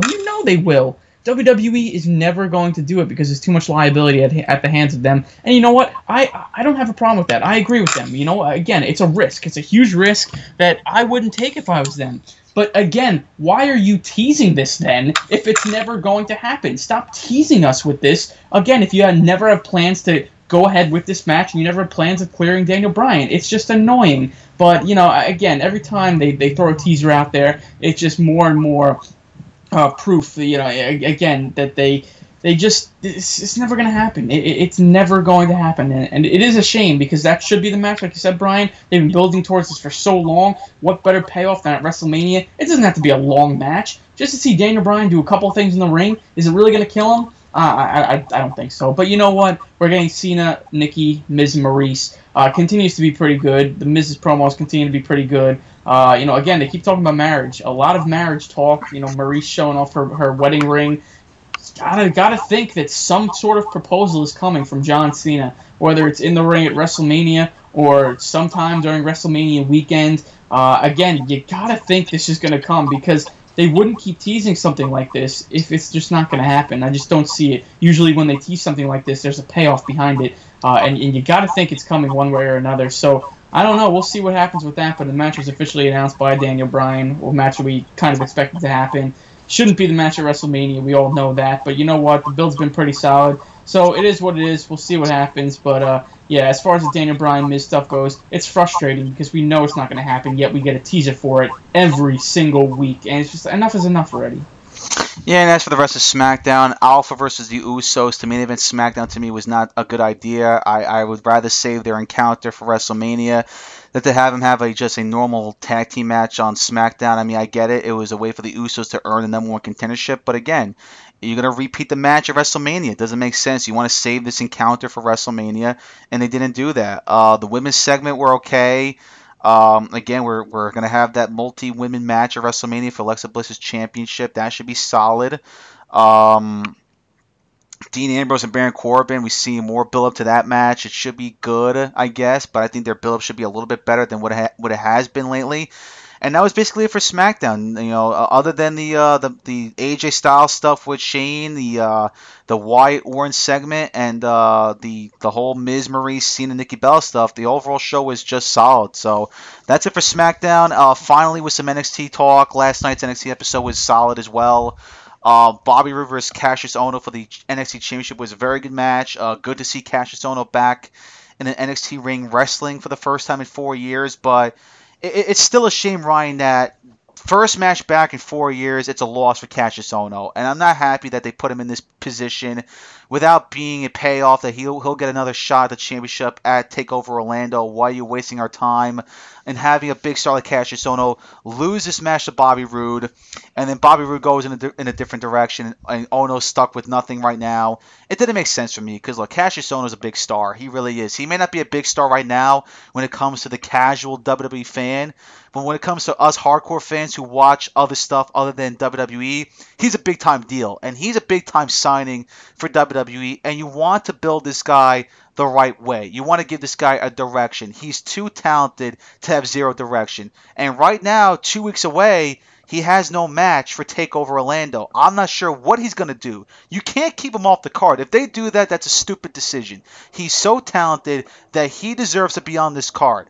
If he is on the card, who is he going to face? I don't know. If there's one person I would give him, it's Almas. I think he makes the most sense. Almas is one of the best heels right now in NXT. He also needs to find an opponent for TakeOver. I think him versus Ono should be a good, solid match. Get these guys to do something, all right? You can't keep these guys off the card, plain and simple. But the Ono Roode match was very good. Roode winning was no shocker. I didn't like that he beat Ono clean. I didn't like that. I think Roode should have won the match a little bit dirty, so it protects Ono a little bit. But no surprise, we're going to get Roode Nakamura too. How do I think about that? I'm not all that excited. I mean, I wasn't really excited for their first match. It was a good match, don't get me wrong. But the second match, I'm not sure what to expect. I don't think it's going to be as good as the first one. It's definitely going to be Nakamura's last match in NXT. He's bound for the main roster right after TakeOver. When it comes to after that, we'll see where it goes with Bobby Roode's title situation. But we're going to get Nakamura versus Roode too, and we'll see what happens with that. With Cassius Ohno, right now, no direction, and that's a problem. The Triple Threat Tag Team match was officially announced for TakeOver between DIY, The Revival, and the Authors of Pain. Should be an awesome match. Personally, to me, I wish they had a better stipulation. The elimination stipulation is fine, but if you want to up the ante, if you want to end this whole fiasco between these three tag teams, because they've been drawn together for such a long time, have it be a better stipulation. I would love to see it be a ladder match. That would be pretty cool to see, but it is what it is. But it should be a good, solid match between those three tag teams. We saw more build up to Asuka versus Ember Moon. Asuka basically doing a Emelina type vignette. She dressed up nicely. She looked like a model during her vignette. And I'm looking forward to seeing more between her and Ember Moon down the road. We saw more build up between Sanity's rivalry versus Ty Dillinger, No Way Jose, and Roderick Strong, which is going to lead to a 6-man tag team match next week. That should be solid. And we saw another vignette of A-Lister Black. 2 weeks in a row, 2 vignettes for A-Lister Black. Gets me more fired up, man, because I'm a fan of this guy. If you're not seeing A-Lister Black perform, he's a tremendous talent. And seeing WWE give this guy some vignettes and building up his character, it shows you that Triple H and the NXT officials see something in this guy, and they have big plans for him, which is great to see because, look, when superstars like Tommy End, or you want to call him A-Lister Black, come in, guys that are not known for being charismatic, guys that are known for being good wrestlers, you just don't know what their fate is going to be in NXT. Because like I said a number of times, you could be a great wrestler in WWE, but if you don't have the charisma or the character locked down, you're not going to succeed. I mean, Oney Lorcan's a perfect example. This guy's a great wrestler, but right now, no character, no charisma is killing this guy, and he has no direction. But seeing this guy have vignettes, A-Lister Black I'm talking about, it shows you that WWE sees something in him, and that's great to see because A-Lister Black is freaking talented. He's a tremendous wrestler, and if he can find a character, if he can find a gimmick that can work with him, he can succeed at the next level. So overall for NXT, good solid show. 2 weeks to go to TakeOver Orlando. Next week, Lorcan versus Almas should be very good, and the 6-man tag match between Sanity versus No Way Jose, Roderick Strong, Ty Dillinger should also be very good. And as of right now for TakeOver Orlando, we have 3 matches officially set between Rude versus Nakamura for the NXT Championship, Ember Moon versus Asuka for the Women's Championship, and the Triple Threat Tag Team title match between DIY, The Revival, and the Authors of Pain. So far, 3 good matches, but they still need to find 2 more matches to fill the card up, and we'll see what happens within the next 2 weeks. Yeah, I mean, not the best NXT show last night. I actually, did check it out live for the first time in quite a while. The tag team stuff that was officially announced is something that we knew already from the taping, so not much of a shock there. The Asuka vignette, like you said, her match with Ember Moon, that's one of the most highly anticipated matches, I think, on that TakeOver Orlando card. We've been talking about it for months, so I'm glad it's happening. Very, very excited for that. We didn't know what the main event was. We had no idea what the main event for this TakeOver was based on the tapings, and, we got it announced. I mean, basically the winner of Bobby Roode, Cassius Ohno, would go on to face Nakamura, and we know it's obviously Bobby Roode. So it's no shock that this is the main event for this show. I think it's just frustrating because they got Cassius Ohno involved in the mix. They got us excited. When he debuted, when he first came back, he got in the ring with Nakamura. He was touching the title, got the title match with Bobby Roode. You just want him involved in the main event somehow, and the fact that he lost clean, it's just it's a shame. It really is, and it's not something that I'd like to see happen. Very, very good match, although I wish the crowd was more into it. I mean, my God, the UCF crowd there, just, God, god awful throughout the whole entire main event. Could not agree more. Show. I could not agree more. I mean, just awful, god awful. I mean, when that stuff happens, I feel for, the wrestlers in the ring. I felt for Cassius Ohno and Bobby Roode. I mean, they're out there killing it. Cassius Ohno is doing all these crazy moves, these hard punches to the face of Roode, and just no reaction from the crowd. And I hate when that stuff happens because you pay to be there in attendance. How do you not get into some of these matches, I mean, I'm telling you, I just don't understand it. I never wanted them to go back to Full Sail so badly as I did while watching it last night, but I mean, overall, like you said, not the most eventful NXT show, but we're on the road to TakeOver. A bunch of matches already announced. And like you said, we're waiting for these last 2 matches. You got to think Cassius Ohno's got to be involved in one match at least. I mean, come on.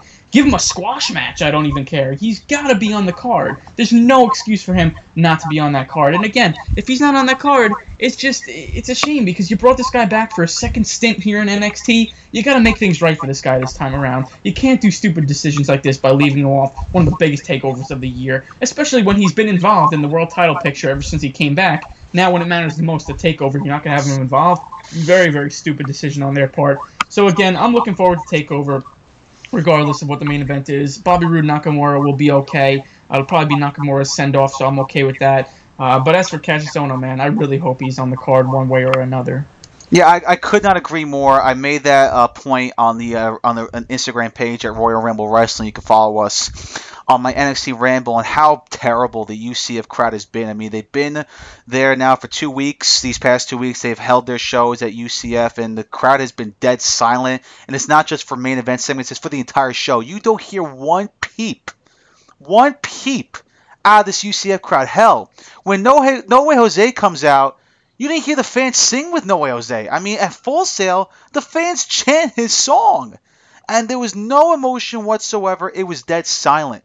And I'm not the biggest fan of Full Sail University, but when they hold shows there, it's more fun to watch because the fans make it fun to watch. They're energized, they're pumped up, they get involved with these chants. It's so fun. They make these matches interesting. The UCF crowd has sucked for the past 2 weeks. I'm not sure if they're going to be there next week or the send-off show. Hopefully not, because this crowd is terrible, right? There was no reaction whatsoever to that main event match. Yes, we heard a couple of oh no chants, we had a couple of rude chants, but the entire match was just dead silent. And the entire show's been dead silent. The fans have been terrible, so hopefully by next week, they're back at Full Sail. Before we get into our March Madness brackets, we got to talk about some other stuff going on between UFC and more wrestling stuff. It's a busy weekend in wrestling this weekend. Tomorrow night, not tomorrow night, Saturday night, PWG is back. They have another show going on. What's the show called again? I gotta look up on their Instagram page.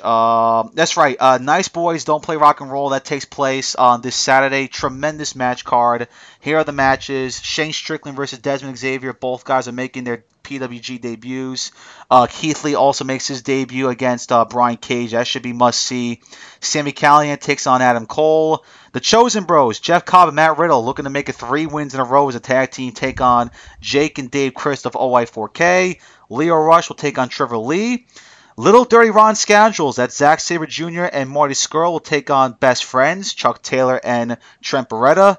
And the big match for the PWG World Tag Team titles, Penta El Zero and Phoenix take on Ricochet, Matt Sydal, and the Young Bucks for the World Tag Team titles. So that's a big event going on this Saturday. We also have Wrestle Circus and AAW also going on as well.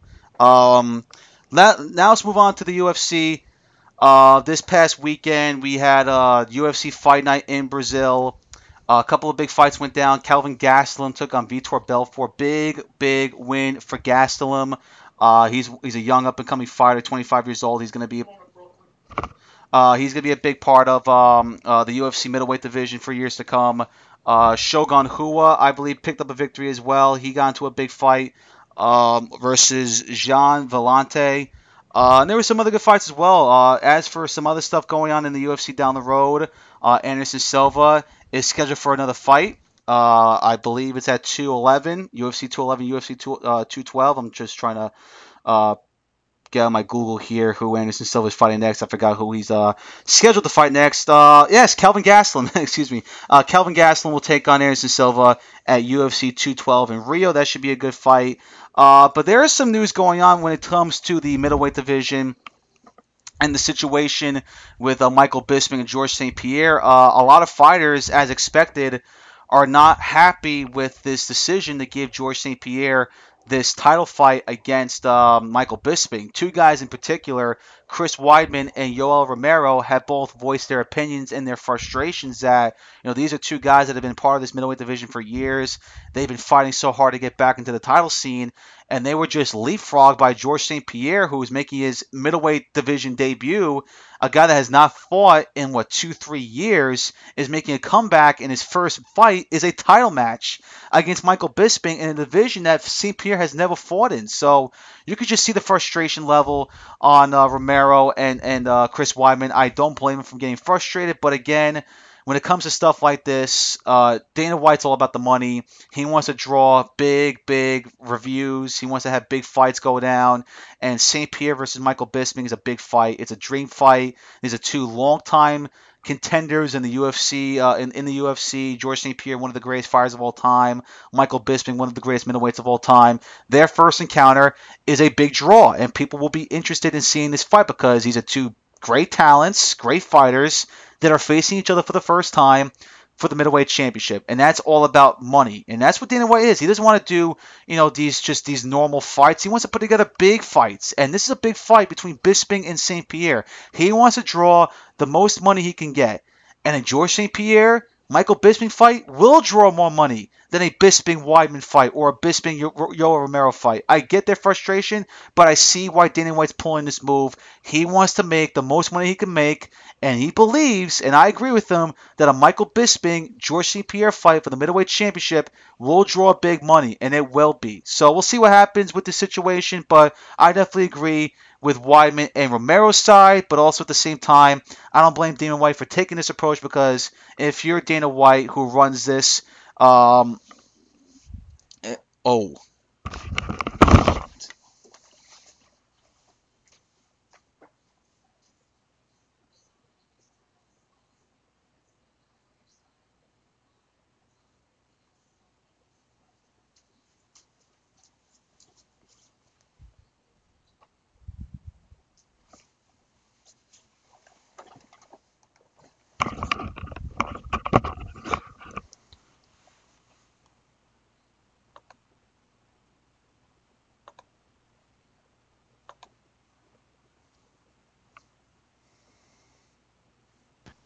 Are you there, Ryan?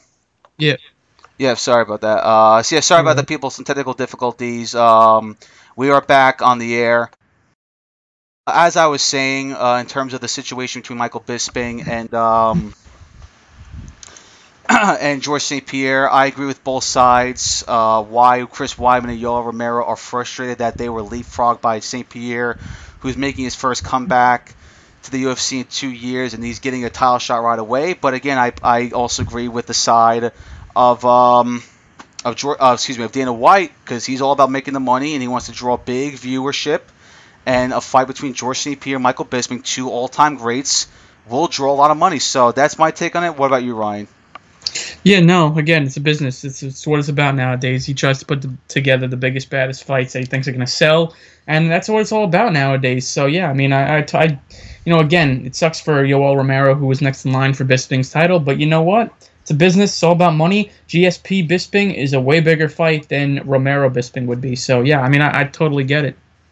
All right, so let's move on now to our Wrestling March Madness brackets. If you guys have followed our Instagram page for the past 5 days, we've been putting together our brackets up for our March Madness wrestling. We did 4 brackets of wrestling heritages. Last year, we did the same exact thing around this same time, but last year we did wrestling companies, and the wrestling companies we did were WWE, TNA, Ring of Honor, New Japan Pro Wrestling. This year, though, we're going to be different. We did wrestling heritages, and what I mean by that is we're going to have 4 brackets that included wrestlers from the United States, Canadian-born wrestlers, United Kingdom-born wrestlers, and Japanese-born wrestlers. And if you follow our Instagram page at Royal Ramble Wrestling, you saw the first round matchups. Some of you guys gave your predictions. Thank you guys for giving your predictions on this first round matchup. But right now, myself and Ryan are going to give our predictions for the bracket. And we'll start things off in the United States bracket. AJ Styles comes in as our number 1 United States-born wrestler. No shocker there. I still think he's the best wrestler in the world today. Taking on 16th ranked TNA superstar Bobby Lashley, who's been pretty damn big in TNA for the past couple of years. He's been a triple champion at one point. He's held a lot of titles in TNA. But easy decision here. AJ Styles is going to win this because, like I said, he's the best wrestler in the world. Bobby Lashley might match him in terms of size and athleticism, but AJ Styles is just a better in-ring worker. He's a more safer worker. He's just more experienced. So give me Styles to knock off Bobby Lashley. Completely agree. The best wrestler on the planet, like you said, more experienced, has done so much more in the wrestling business, has literally competed everywhere across the globe. Styles is the real freaking deal, but don't sleep on Bobby Lashley. He's also a tremendous talent. Not a lot of people watch TNA nowadays, but he's absolutely killing it there. But you got to go with AJ Styles in this one. All right, moving on to our 8 versus 9 matchup. This might be the most interesting 8 versus 9 matchup throughout the entire tournament. Jay Lethal against Ricochet. Jay Lethal, of course, a former Ring of Honor World Champion and television champion, still one of the top wrestlers in my opinion in the world today, against Ricochet, who you make a big case for as the best high flyer in the world. I'm picking Ricochet in this one. I just think the kid's got a ton of charisma. Not on the microphone, but in the ring, the kid can flat out work. In my opinion, other than Will Ospreay, is the best high flyer in the world today. He's just a tremendous athlete, so unpredictable. And wherever this guy's gone, whether it's PWG, whether it's New Japan Pro Wrestling, whether it's Evolve Wrestling, this guy makes a name for himself, and he has a tremendous future ahead of him. So give me Ricochet to knock off Jay Lethal. Yeah, it's interesting, and this is a tough one. This is a matchup that would be awesome to see. I'm going to go with Jay Lethal. Again, we're talking about the experience here. We talked about it with AJ Styles and Bobby Lashley. Jay Lethal has a lot more experience. He's the best third-generation superstar out there. He's just unbelievable. I mean, again, Ricochet, we know how good he is as well, but I think it all comes down to experience and how much more experienced Jay Lethal is compared to Ricochet. So it would definitely be an interesting matchup, but I'm going to go with Jay Lethal. All right, moving on to our 5 versus 12 matchup. A little bit of Ring of Honor history right here. Seth Rollins against Roderick Strong. In terms of a one-on-one singles match, I think Roderick Strong could beat this guy, could beat Seth Rollins. But when it comes to the total package, Seth Rollins is just a better performer than Roderick Strong. He can wrestle, but he's also got the charisma factor in him. Seth Rollins can talk a good game. Roderick Strong still has that flaw in his game. He's a great wrestler, but as a natural talker, in terms of charisma and personality, excuse me, Roderick Strong just doesn't have that. He's still lacking that, and that could be his that could prevent him from having a great run in WWE. But in terms of wrestling ability, Roderick Strong is definitely a better wrestler than Seth Rollins. But this is a tournament not in terms of just wrestling, in terms of just the total package. And Seth Rollins is just a much more complete talent than Roderick Strong. So give me Seth Rollins to knock off Roddy Strong. Yeah, definitely. Complete package, like you said. Seth Rollins has done way more. And again, that's not taking anything at taking a shot at Roddy Strong whatsoever. I think this guy is just absolutely incredible as well. But like you said, in terms of the total package, you got to go with Seth Rollins. He is the real freaking deal. All right, now next up, 4 versus 13. A couple of Bullet Club members facing each other here. Adam Cole taking on Cody Rhodes. Again, same thing in terms of the Strong Rollins situation. It doesn't come down to who the better wrestler is. It's about the total package. And Cody Rhodes could be a better wrestler than Adam Cole, but Adam Cole is just a much more complete talent. He's got the charisma. He's got the look. He's got the personality. And Adam Cole is one of the best young wrestlers in the world today. He's bound for WWE, so he's going to get a lot more recognition. He, down the road, within 2 years, I guarantee you will be the biggest star that WWE has. He's that damn good. So give me Cole to knock off Cody Rhodes. Yeah, I mean, Cody Rhodes definitely has more experience, obviously, competing in WWE, the son of the American Dream, Dusty Rhodes. But again, Adam Cole, 27 years old. I mean, 3-time Ring of Honor World Champ. The guy's done so much in the wrestling business already. WWE bound. The sky's the limit for this guy. He is the next big thing in WWE. I guarantee it. Adam Cole, like you said, the total package. You got to go with Adam Cole in this one. All right, 6 versus 11. Chris Hero, who is now, of course, known as Cassius Ohno, against Austin Aries. Tremendous first-round matchup between two of the best in independent wrestling history. I love me some Chris Hero, but, man, I am a big Austin Aries fan, so I'm going with the upset. Give me the 11th-ranked Aries to knock off Chris Hero. No disrespect to Chris Hero. He's one of the best workers out there, but, again, it comes down to total package.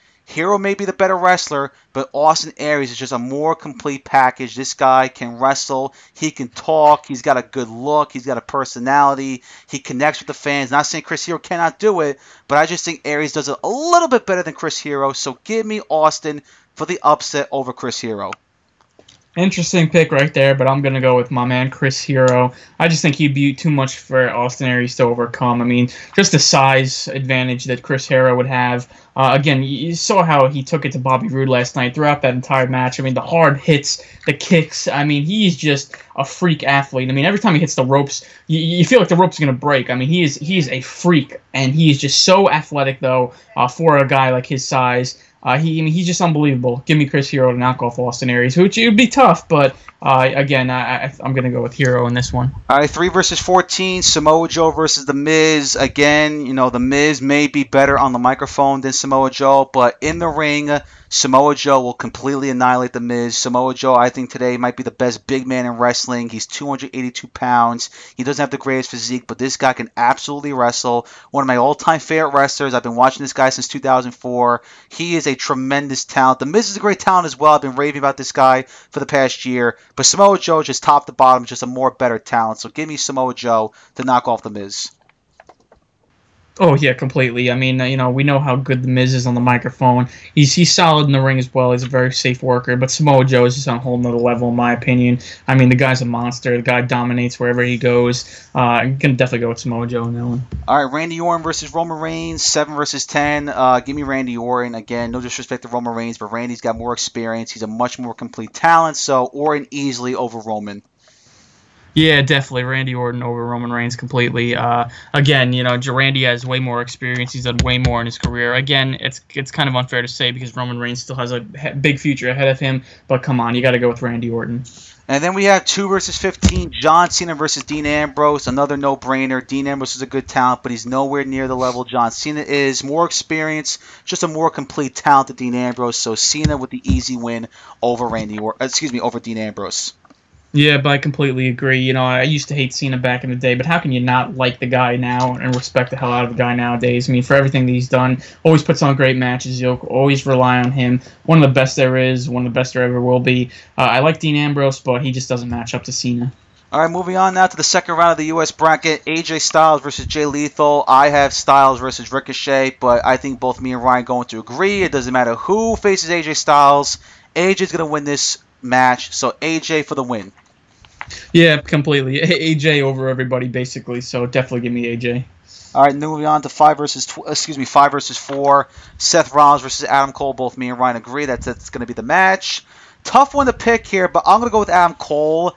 He may not be the better athlete than Seth Rollins, and both guys are basically a little bit close when it comes to microphone skills, but as an entertainer, I think Cole's a lot more better than Seth Rollins. I think Adam Cole could play as a good guy and a bad guy better than Seth Rollins. No disrespect to Seth, he's a great talent, but I just think a little bit Cole has a slighter edge when it comes to complete talent, and he's still a very young guy. He still has lots to grow, so give me Cole to knock off Seth Rollins. Yeah, I'm going to go with Seth Rollins over Adam Cole, actually. Again, I feel like Seth Rollins has accomplished a lot. He's a complete package, like I just said before. It'll be tough. It'll be a great matchup, but I'm going to go with Seth Rollins. All right, you got Chris Hero versus Samoa Joe. I got Austin Aries versus Samoa Joe, but like before, I don't care who is facing Samoa Joe. Samoa Joe is going to win the match no matter what. Just a tremendous talent top to bottom. Joe over Hero and Austin Aries. Yeah, I could agree with that as well. I think Samoa Joe, he has the advantage in everything. He's unbelievable. I can't say enough about the guy, so Samoa Joe. Randy Orton versus John Cena, of course, one of the best rivalries in the history of the WWE. Reunited in this bracket. Cena may be the most obvious pick, but I just think Randy Orton's just a better talent. He may not have the charisma that Cena has, but as an in-ring worker, Randy Orton's just a lot better than John Cena. He can also play a heel role tremendously. It's a neck-and-neck bout. It's a close-up, but I just like Randy over Cena because he's a little bit more. He's a more complete talent than John Cena because he has the advantage in the ring. So give me Randy over Cena. Yeah, I always thought Randy over Cena. All throughout their rivalry, throughout the years, I always liked Randy Orton better. I always thought Randy Orton was better. He always overcame Cena basically every single opportunity he had. So just Randy Orton, I feel like overall is just better than Cena is. But again, it's really tough. It's really, really close. But I'd give the edge to Randy Orton in this one. All right, we move on now. Styles versus Seth Rollins. I have Styles versus Adam Cole. Give me AJ Styles, like I said, no matter what, who wins between Rollins and Cole. AJ Styles is just a much better talent. Both of them will be great matches, but AJ over Seth and Adam Cole. Yeah, again, like I said, AJ Styles over everybody. The guy is just on a whole different level. He's the best wrestler on the planet. We all know that, so AJ Styles for sure. And they'll face the winner of Joe and Randy Orton. We both agree on that one, Ryan. I'm picking Samoa Joe here. I love Randy Orton, but Samoa Joe, like I said, I've watched this guy for many years before him. He's just a unique talent. There's nobody like Samoa Joe. The size, the tremendous in-ring ability. He's got a charisma to him as well. He's a very underrated talker. An Orton-Joe match down the line should be awesome, but to me, Samoa Joe just overpowers Randy Orton, so give me Joe knocking off Randy Orton. Yeah, this would be one hell of a matchup, let me tell you. But I'm going to go with Randy Orton. Again, he's a great talent. Samoa Joe is as well. He's a monster. He dominates. But Randy Orton's got the advantage for, obviously the experience and everything. I just think overall he's a better talent. So give me Randy Orton. So in our U.S. bracket finals, AJ Styles both makes the finals. We both agree on that. I have Joe in it. You have Randy Orton. But let's say it again, Ryan. It doesn't matter who it is. AJ Styles is the best wrestler in the United States. Arguably the best wrestler in the world. He takes this bracket easily. Give me Styles over everybody. Absolutely. AJ Styles over everybody is right. I mean, he's just, again, I could say it again and again and again. I feel like a broken record. The best wrestler out there right now on the planet, in the freaking world. Give me AJ Styles for sure. Let's move down the brackets now. We go to our next bracket, the United Kingdom bracket. And we'll start with our first match of Finn Balor versus Joe Hendry. Interesting match here. Joe Hendry's a young up-and-coming talent in WCPW all throughout the United Kingdom independent scene. He has a great future ahead of him. He's been giving a lot of great reviews from guys like Kurt Angle and Alberto Del Rio, but Finn Balor is one of the best wrestlers in the world today. I think he takes this one easily over Joe Hendry. Yeah, Joe Hendry's a fantastic talent. If you haven't seen him, I'd definitely check him out if I were you. But, yeah, I mean, you got to go with Finn Balor in this one. It's just he's done so much. I mean, he's accomplished so much. He's just incredible. I mean, I think Balor, like you said, takes this one easily. 8 versus 9, two incredible high flyers go at it. Possibly down the road they'll have a match against each other. Neville versus Mark Andrews should be a fun match, but Neville has started to develop a lot more charisma now ever since the heel turn, and that's the advantage. When it comes to high flying, they're both neck and neck because both these guys are great athletes, but Neville has more of a personality than Mark Andrews, so give me Neville for the win. Yeah, like you said, I mean, the heel turn was the best thing to ever happen to Neville. He's really turned it on. He's just on another level right now, and it's funny considering where he was when he got called up to the main roster about a year ago. But again, he's just on another level right now as the Cruiserweight champ. This would be one hell of a matchup, let me tell you, because Mark Andrews is also fantastic, but you got to go with Neville. All right, 5 versus 12, Drew Galloway versus Trent Seven. Another interesting matchup here, but Drew Galloway, man, ever since he left WWE for the Independents and TNA, he has absolutely killed it. He's killing it right now in Evolve Wrestling, killing it at PWG, killing it on the independent scene in the United Kingdom. Trent Seven's a good talent, but I have not seen enough of this guy for me to pick the upset over Galloway. I've been watching Galloway for such a long time. He's a tremendous talent. Bright future ahead of this guy. Give me Galloway to knock off Trent Seven. Absolutely, completely agree. Galloway's a freak athlete. He's just unbelievable. Like you said, haven't really seen much of Trent Seven, so can't really say too much about this guy. But, I mean, Drew Galloway, like I said, is just an absolute freak, so you got to go with him. Will Ospreay versus Jack Gallagher, 4 versus 13. Easy pick here. Gallagher may be more entertaining, but Will Ospreay is one of the best athletes in the world, period. If he's not the best athlete, because you can make a case that Ricochet is, he is one of the best athletes in the world, and he's only 23 years old. This kid has a tremendous future ahead of him. Ospreay easily for the win. Yeah, I think so too. Easy pick here. Will Ospreay, we know how good he is, the aerial assassin. Definitely going with Will. 6 versus 11, a rematch from the first ever United Kingdom Championship Tournament in the WWE. Pete Dunne versus Tyler Bate. Tyler Bate won the first match, not win the second match. Pete Dunne, in my opinion, is going to be a future superstar in wrestling, specifically for the WWE. He's locked in for WWE. They're going to call this guy up, I believe, by WrestleMania. He is an outstanding talent. If you not watch this guy, he has all the tools to be a future superstar. Tyler Bate's a great talent, but the total package, Pete Dunne is just that guy. Dunne gets his revenge, beats Tyler Bate. Yeah, I agree. That was one-time thing. I don't think it'd happen again. Pete Dunne's a complete package. We can't say enough about this guy, of how good he really, really is. Maybe not winning the UK Championship is probably the best thing for him, because now he can get called up, be on WWE's main roster, possibly be in a faction with Samoa Joe, Kevin Owens, and Triple H. I think that'd be pretty cool. He's just overall just like the best complete package overall. So give me Pete Dunne to knock off Tyler Bate. 3 versus 14, the villain Marty Scurll taking on Jimmy Havoc. Havoc, a little bit unknown for some of you guys. He's not really wrestled in the United States, but he's wrestled for companies like Progress and WCPW. Very underrated talent, but he has no chance in this one. Marty Scurll is one of the hottest wrestlers in the world today. Currently the Ring of Honor World Television Champion. Also taking part in other big wrestling companies like Progress, like Rev Pro, also PWG. He's making a name for himself. Battle of Los Angeles winner. He is one of the best wrestlers in the world today, in my opinion. So Marty Scurll for the win. Oh, yeah, completely. I mean, this would be a very interesting matchup. Again, Jimmy Havoc is absolutely tremendous. If you haven't seen him, he's an incredible talent as well. But you had to go with the villain, Marty Scurll. What a year he had in 2016. Continues to kill it in 2017 as the Ring of Honor World Television Champ. So give me the villain. All right, 7 versus 10. Tommy End versus Mark Haskins. Another tremendous matchup between these two guys right here. But I haven't seen enough of Haskins for me to pick up the upset, so give me Tommy End. I've seen this guy a lot more. He's going to NXT as A-lister Black. He has a tremendous future ahead of him. One of the hardest hitters in wrestling today. His kicks are lethal. He can also throw knees and elbows. He is a definition of strong style, and him going to NXT, he'll get a lot more recognition. Bright future ahead of Tommy End, so give me him over Mark Haskins.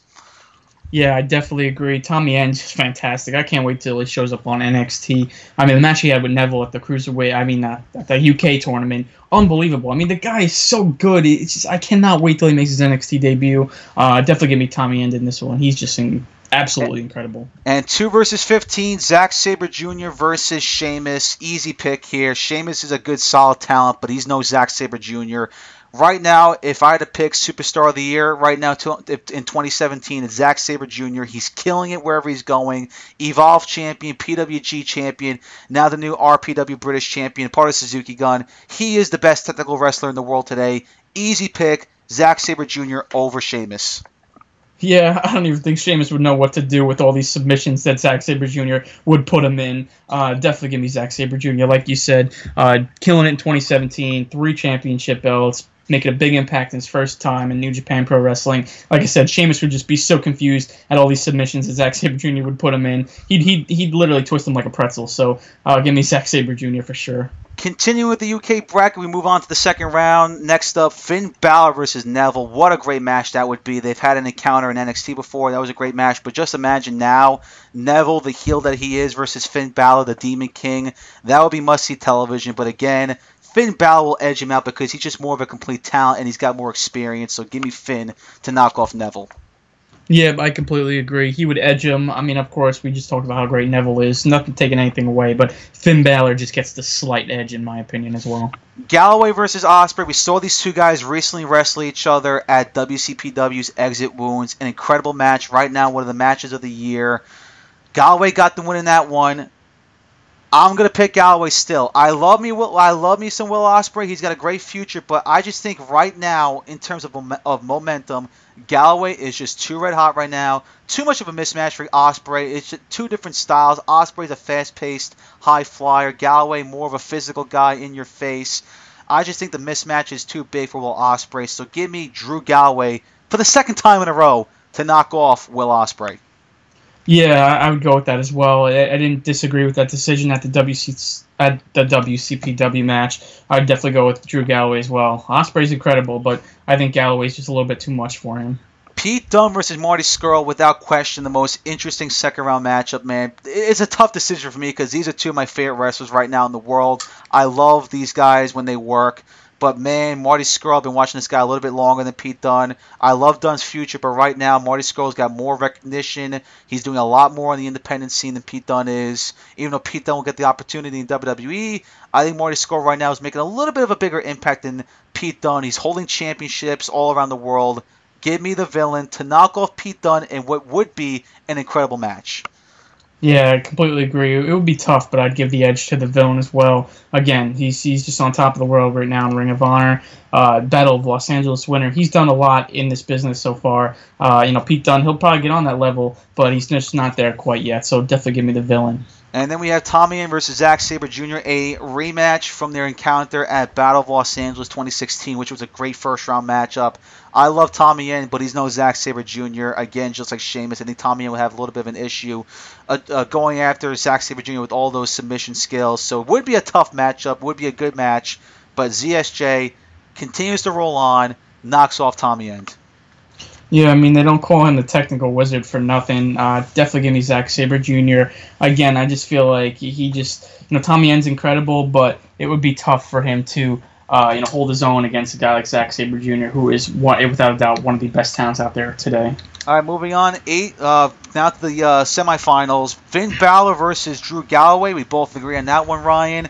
Again, great matchup here. Mismatch. Finn Balor a little bit on the smaller side to Galloway, but Finn Balor just a complete talent, man. This guy could beat anybody.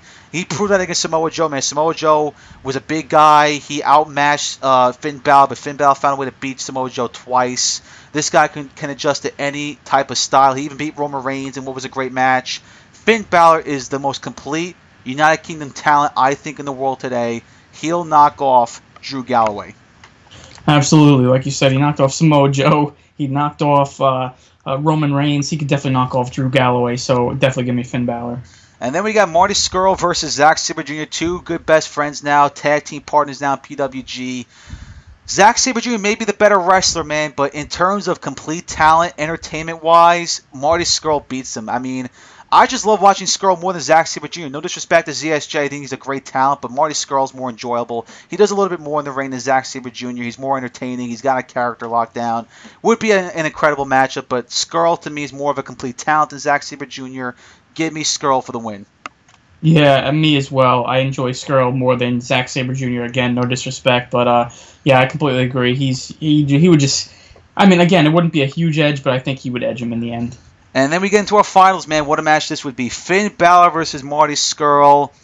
I hate to say this, man. I love Marty Scurll. He may be my favorite wrestler in the world today, but he's no Finn Balor. Finn Balor is just edges him slightly. They both have the character. They got the experience. They both can work. Finn Balor, though, does a little bit more than Marty Scurll. I think he's a little bit more unpredictable than Marty Scurll. Would be an incredible matchup, but to me, Finn Balor just beats Scurll a little bit slightly. It would be a close match, but give me Finn to knock off Marty Scurll. Yeah, I completely agree. Definitely give me Finn, one of the best talents out there. It would be tough. Again, it would be such a great matchup, but Finn Balor, above all, he could beat anybody, like we just mentioned before. He is the most complete package out of everybody, so definitely give me Finn for the win. Moving on to the right side of the tournament bracket, we go to the Canadian bracket. This was definitely the toughest one to come up with because, there's not a lot of great Canadian talents, but at the very top of it, there's a lot of top talents to come out of Canada. We'll start off with 1 versus 16, Kenny Omega versus Teddy Hart. Definitely easy pick here, no explanation. Kenny Omega would destroy Teddy Hart. You took the words right out of my mouth. No explanation. Kenny Omega, done. 8 versus 9. This has been a current rivalry right now in NXT. They'll face each other again in this tournament. Eric Young versus Ty Dillinger. I'm picking Young off of pure experience. I mean, Ty Dillinger may be a more complete talent. He's got the character locked down, but Eric Young's a crafty veteran. He's been around for a long time, man. He may be annoying when he's talking, but as an in-ring worker, he's very, very solid. So give me EY for the win. I agree. The experience factor would be too much for Dillinger. We saw this match already at TakeOver San Antonio. Good match, but definitely give the edge to Eric Young. Sami Zayn versus Davey Boy Smith Jr. 5 versus 12. Another easy pick here. Davey Boy Smith might be bigger and stronger than Sami Zayn, but Sami Zayn has shown that he's the ultimate underdog when it comes to professional wrestling. He would find a way to knock off Davey Boy Smith, so give me Zayn for the win. Yeah, absolutely. Sami Zayn would knock off Davey Boy Smith. Would probably be a good matchup. I'd be interested to see it, but definitely give me Sami Zayn. 4 versus 13, Big Mike, Michael Elgin versus TNA superstar Crazy Steve. Another quick one. Elgin would just completely annihilate Crazy Steve. Steve's a good talent, but he's no Michael Elgin, one of the best big men in the wrestling world. So give me Big Mike for the win. Absolutely. No explanation needed. Big Mike for sure. Next up, this is a good one right here. Kyle O'Reilly versus Mike Bailey. If you've not seen Mike Bailey wrestle, people, check this guy out. He is a underrated talent. He is a high flyer. He does a lot of unpredictable things in the ring. He also wrestles barefoot. But Kyle O'Reilly, man, is such a tremendous talent. I love this guy. He's a great, great talent. Has it all. Can talk. He can wrestle. He's a good technical wrestler. Out of Ring of Honor, we'll see where his future holds, man. But him versus Bailey would be something to watch. But give me KO, Kyle O'Reilly for the win. I agree. Bailey is very underrated, but you got to go with Kyle O'Reilly in this one. Again, you can't say enough about how good that guy truly is, and I'm curious to see what his future holds. So give me Kyle O'Reilly. 3 versus 14, Chris Jericho versus Tyson Dukes. Again, another easy one. Chris Jericho is one of the greatest of all time. He would win this match easily. So give me Chris Jericho. Yeah, against experience factor, way too much. Definitely give me Y2J. 7 versus 10, Bobby Roode versus Ethan Page. This would be a good match, man, because again, just like Mike Bailey, Ethan Page is under the radar, underrated talent, working for companies like Glory Pro, Wrestle Circus, Evolve Wrestling. He's a former tag team wrestler, now turned single superstar. Got the nickname All Ego. He has a great future, but again, experience comes into play. Bobby Roode has that advantage. He's killing it right now in NXT. A long-time great talent for TNA. Roode gets the win, but Ethan Page would be a very tough challenge for Bobby Roode. Yeah, he's nobody to sleep on, but again, Bobby Roode would just edge him again. Experience factor, again, I just think he has more of a package, overall to him than Ethan Page does. But again, don't sleep on Ethan Page, but you got to go with Bobby Roode. 2 versus 15, another easy pick here. Kevin Owens versus Tyler Breeze. Easy pick. Kevin Owens over Tyler Breeze. Yeah, definitely give me Kevin Owens as well. Again, what more can you say about KO? He's just tremendous. Tyler Breeze is a great talent, but he hasn't done much. Again, you just got to go with KO in this one. All right, now to the second round. Kenny Omega versus Eric Young. Another quick, easy pick here. Eric Young's a veteran, but Kenny Omega's just a much better talent. Complete talent. In-ring wise, personality. Omega for the win. Yeah, I mean, hey, you know what? It said AJ Styles over everybody the last time. I'm saying Omega over everybody because he is just unbelievable on a whole nother level. Definitely give me Kenny Omega. Sami Zayn versus Michael Elgin. Sami Zayn's the underdog, but Michael Elgin, man, is just an incredible talent. Would be a fascinating matchup between these two former Ring of Honor superstars, but Mike Elgin's red hot right now, killing it in Japan, killing it on the independents. Sami Zayn's a great talent, man, but he's no Michael Elgin, so give me Big Mike for the win. So, yeah, absolutely. Michael Elgin can do things that no other man can do. He's unbelievable. I think Michael Elgin would definitely edge Sami Zayn. O'Reilly versus Chris Jericho could be a dream matchup. I would love to see that match go on one day. It may never happen because Chris Jericho doesn't have a lot left in the tank, but Jericho easily gets the win. He's just a greater talent. Like I said, one of the greatest of all time. Kyle O'Reilly would give him a good matchup, but Chris Jericho edges him out in a lot of other things, so Jericho for the win. Yeah, I agree. Easy pick. Chris Jericho for sure. And then Kevin Owens versus Bobby Roode. Maybe one day we'll see this match as both guys are in WWE, but again, Kevin Owens is a much better talent, much better athlete, does a lot more in the ring than Bobby Roode. So give me KO for the win. Yeah, it would be an interesting matchup, but definitely give me Kevin Owens as well. Again, overall, I just think he's a better talent. And then we get into our semifinals. Kenny Omega versus Michael Elgin. We've seen this match a couple of times. They've had their first ladder match in New Japan Pro Wrestling history. Elgin won that match, but in a normal singles matchup, he will not beat Kenny Omega. Omega's just that damn good. So give me Kenny Omega to knock off Big Mike. Yeah, Kenny Omega's knocked off Big Mike more so than Big Mike's knocked him off. I mean, that ladder match for the Intercontinental belt, it's the only match he really knocked him off in. I love this matchup. These two guys are tremendous, have so much great chemistry. Definitely give me Kenny Omega. And then we got two former best friends facing each other. How about this? Chris Jericho versus Kevin Owens. The match that's going to happen at WrestleMania is happening right now in our bracket. To me, Chris Jericho may have a greater career than Kevin Owens, but when we're talking about right now, it's Kevin Owens. In history, Chris Jericho, but this is not history. This is right now. Kevin Owens is just a better talent than Chris Jericho. May not be a better talker than Chris Jericho. Chris Jericho has that charisma, but Owens as an athlete, as a wrestler, as a storyteller, right now edges Chris Jericho. It's going to be a good match at WrestleMania, good match in this bracket, but to me, KO knocks off Chris Jericho. Yep, it's going to happen here, and it's going to happen at Mania. Definitely give me KO to knock off Jericho. Like you said, Jericho might have the edge, again, his career and everything and how much experience he has. But again, if we're talking about in the now, it's definitely Kevin Owens. And how about this main event match right here? The final match in the Canadian bracket. The two KOs, Kevin Owens and Kenny Omega. A definite dream match. Two of the best in the world today go at each other. It's a tough one to pick. We're saying Kenny Omega over everybody, but Kevin Owens is a legitimate challenge for Omega. But coming off the year that he came off of, I got to go with Kenny Omega. He had an incredible 2016 year. I expect to see big things in 2017 for Omega as well. Would be a classic, but to me, Omega wins and advances to the Final Four.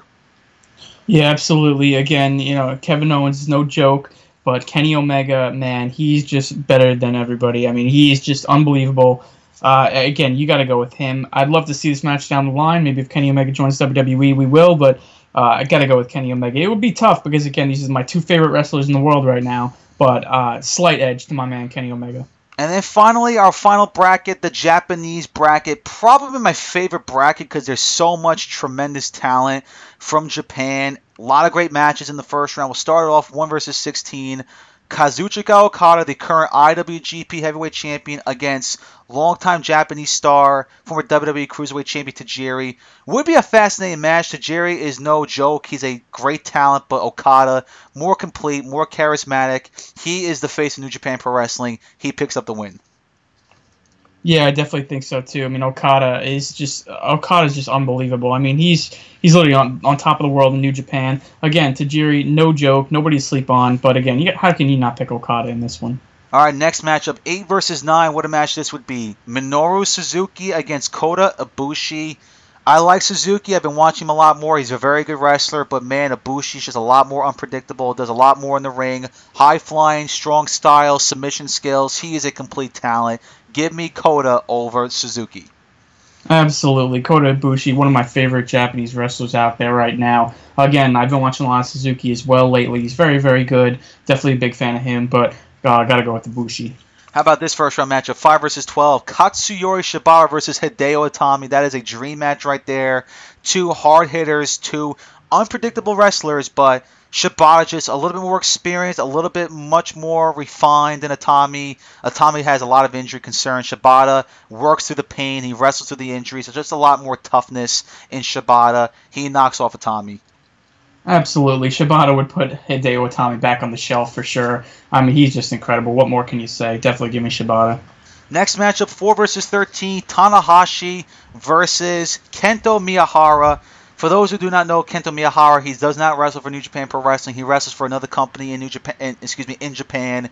Great talent. Future's bright for him. Watch out for this guy. He has a bright future, but Tanahashi, for so many years, has been the face of New Japan Pro Wrestling. He may be 40 years old, but the guy can still work. Give me Tanahashi for the win. For sure. He's the next big thing behind Okada in New Japan. Definitely give me Tanahashi. 6 versus 11. We have a rematch from Wrestle Kingdom 11. Kushida versus Hiromu Takahashi. How about that? Two rivals right now facing each other. I like Kushida, man. He's a great talent, but I just think Takahashi has more charisma. I mean, I'm not saying Kushida does not have charisma. It's just a tough back and forth battle between these two guys. I just like Takahashi more. He has been killing it right now ever since he joined Los Ingobernables de Japón. He's the current IWGP Junior Heavyweight Champion. This guy is the ultimate risk taker. He does a lot of crazy things in the ring. And I just think he has a lot more charisma than Kushida. So give me Takahashi to knock off Kushida for the second time. Yeah, absolutely. I completely agree. He's a lot more exciting to watch. Again, not taking anything away from Kushida, but Hiromu Takahashi is just so fun. He's crazy in the ring. The things he does is crazy out there. So definitely give me him. He has a lot more charisma. 3 versus 14. Tetsuya Naito, the leader of LIJ, taking on the veteran Ryusuke Taguchi. Easy pick here. Naito all day, every day over Taguchi. Absolutely. No explanation needed. Naito for sure. 7 versus 10. We have Hiroki Goto, the current never openweight champion, versus Tomohiro Ishii. I'm going to go with another opposite here. I love Goto, but ever since I saw that Ishii match against Omega, I'm becoming a bigger fan of Ishii. He had a great 2016 year. He's an underrated wrestler in New Japan Pro Wrestling. Big things are in store for this guy. He could win the New Japan Cup. If he does, he'll get an opportunity to face for a world championship. So give me Ishii in a great match to knock off Goto. Yeah, this is a matchup I've seen before between these two guys. Very, very good matchup. But yeah, I mean, you got to go with Tomohiro Ishii. He's just unbelievable. Nothing taken away from Hiroki Goto. He's also tremendous, but Tomohiro Ishii definitely gets the edge. And then 2 versus 15, Shinsuke Nakamura taking on Akira Tozawa. Two current WWE superstars facing each other. Nakamura all day. Tozawa would give him a battle, no doubt about it, but Nakamura is just more charismatic. Fits the King of Strong Style build perfectly. Would be an interesting matchup, but Nakamura for the win. Yeah, absolutely. It would be a fun matchup, but definitely give me Nakamura easily. Moving on to our second round matchup, Okada versus Ibushi. What a second round matchup that is. They recently fought each other. It was Tiger Mask versus Okada, but Tiger Mask was Ibushi. Okada won that match. He would win it again, even if it was Kota Ibushi, not Tiger Mask. Would be an incredible, insane match, but Okada, to me, just more of a complete talent than Ibushi. So give me Okada for the win. Yeah, he's the bigger star. He's the one that gets the edge in this one. It was a good match, when it happened a couple of weeks ago. But it's again, Ibushi's great, but Okada is just that much better. Shibata versus Tanahashi, another great match that this could be. Tanahashi, I like him, but I'm not that big of a fan of him. I'm a bigger fan of Shibata. And I think in today's day, in New Japan Pro Wrestling, I think Shibata would beat Tanahashi. Just fits the strong style build perfectly. Give me Shibata to knock off Tanahashi. Yeah, with the way Tanahashi's been losing lately, he's really lost a lot of steam. He's fell off the ladder completely. Shibata's on a roll. Definitely give me Shibata. Next matchup, we have LIJ members facing each other. Hiromu Takahashi versus Tetsuya Naito. I love Takahashi, but Naito is just on a different level. He's the leader. There's a reason why he's the face of the group. He's the current IWGP Intercontinental Champion. He brought this group together. He's become a big star because of the group. Naito over Takahashi. Yeah, absolutely. Naito for sure. Love Takahashi, like you said. But Naito is just that more entertaining. The way he just disrespects everything, throws the championships around like it's nothing. Naito is the real freaking deal. We all know that, so definitely give me Naito. And then we have Ishii versus Nakamura. They faced each other before New Japan Pro Wrestling. Great chemistry these two guys have, but again, when it comes to total package, Nakamura edges out Ishii, and I think he'll pick up the win. Yeah, I think so too, Nakamura for sure. Moving on to our semifinals, Okada versus Shibata. I still believe that's going to be a future match this year. I'm picking Shibata to win the New Japan Cup, and I think he'll get a shot against Okada. If that match does happen, though, Okada would win that match, and I think in this bracket he would win the match as well. He's just a much better talent than Shibata. No disrespect to Shibata. Great talent, but just not on the same level as Okada. Give me Okada to knock off Shibata. Yeah, again, the bigger star on top of the world. Again, this would be a great matchup because these are two of the best that New Japan has, but definitely give the edge to Okada. How could you not? Naito versus Nakamura. What a match this would be right now with Naito having the run he's having in New Japan, Nakamura becoming the big star in NXT. I love Nakamura, man, but I just think in terms of the wrestling ability, Naito is just better than him. Nakamura is very good. He's got the strong style moves, the kicks, the knees, the submissions, but Naito just does a little bit more. He's a good high flyer. He could be a technical wrestler. And in terms of charisma, Nakamura may be the most charismatic wrestler in the world today, but Naito is just there with him. He's just as charismatic. So give me Naito to knock off Shinsuke Nakamura. I completely agree. I love Nakamura, but I love Naito that much more. You can't say enough about the guy. I give the edge to him. It would be a very fun matchup. I'm not sure if these guys ever faced each other. Maybe they have. I'm not too sure about the history in New Japan between these two, but definitely give me Naito for sure. And finally, in our final match in the Japan bracket, Okada versus Naito. No strangers to each other. They had a couple of classic matches last year for the IWG Heavyweight Championship. Okada may be the best pick because he is the face of New Japan Pro Wrestling, but I'm just a bigger fan of Naito. For some reason, man, Okada may be the face of New Japan Pro Wrestling, but Tetsuya Naito he's just a bigger star to me. He may not be looked like a bigger star. Okada is. He dresses like a big star. He's being presented like a big star. But in the ring, on the microphone, charisma, personality, success, Naito right now, to me, is just a little bit better than Okada. He's not the world champion, but Naito is showing that this guy could be the face of New Japan Pro Wrestling. If Okada left, Naito would be the guy, and he would kick ass. So, close matchup, but give me Tetsuya Naito to become the winner of the Japan bracket.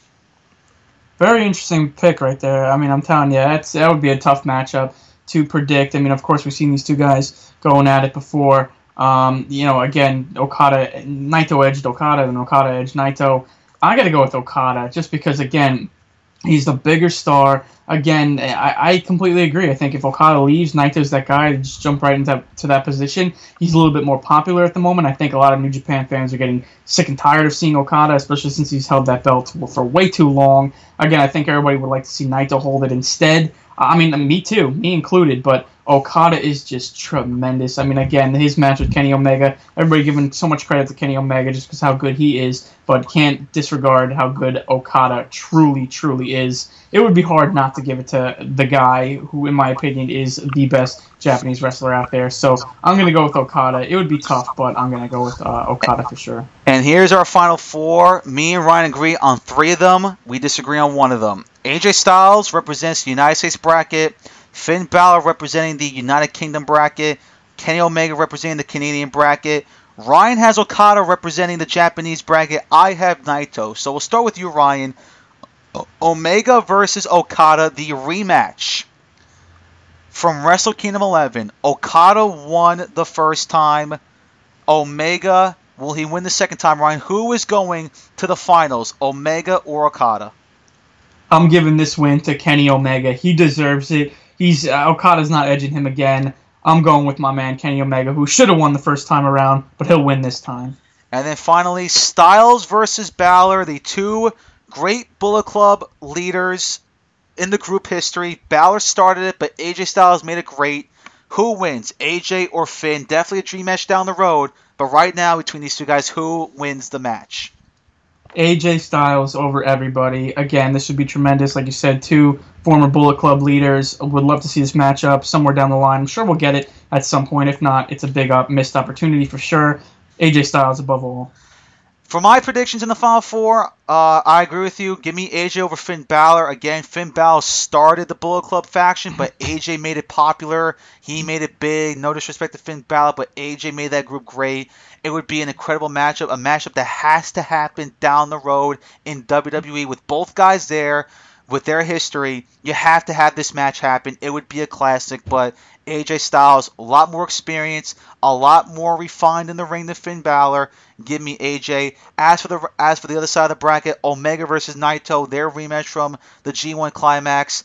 Omega makes it 2 for 2, beats Naito, in which should be another classic match. So both me and you, Ryan, agree. The final match. A match that we all want to see, especially in this day and age. The two best wrestlers in the world today, hands down. AJ Styles, Kenny Omega, two superstars in two different companies. AJ representing the WWE, Omega representing New Japan Pro Wrestling, and the independents. Who wins? AJ Styles, the former Bullet Club leader, or the current Bullet Club leader, Kenny Omega? Ryan, who is this year's Wrestling March Madness champion? Man, this is a matchup I would love to see. Kenny Omega wants it. I would love to see it. I mean, my God, two of the best wrestlers in the world. This was up for debate on who was going to be the superstar of the year for 2016 because both of them had tremendous years. Got to give the edge to AJ Styles, though. AJ above everybody. He is just incredible. AJ Styles, again, this would be unbelievable. Kenny Omega could definitely upset him. I wouldn't even call it an upset if he wins, to be honest. But you got to go with AJ Styles. I think he has a slight advantage. Not too much of an advantage, but I'm going to go with AJ Styles. Again, best wrestler in the world, bar none. This is the toughest pick to make, because you can make a case for both guys on why they deserve to win this match, all right? AJ Styles has been doing it for longer years. He's been more popular than Kenny Omega, especially because AJ's in the WWE.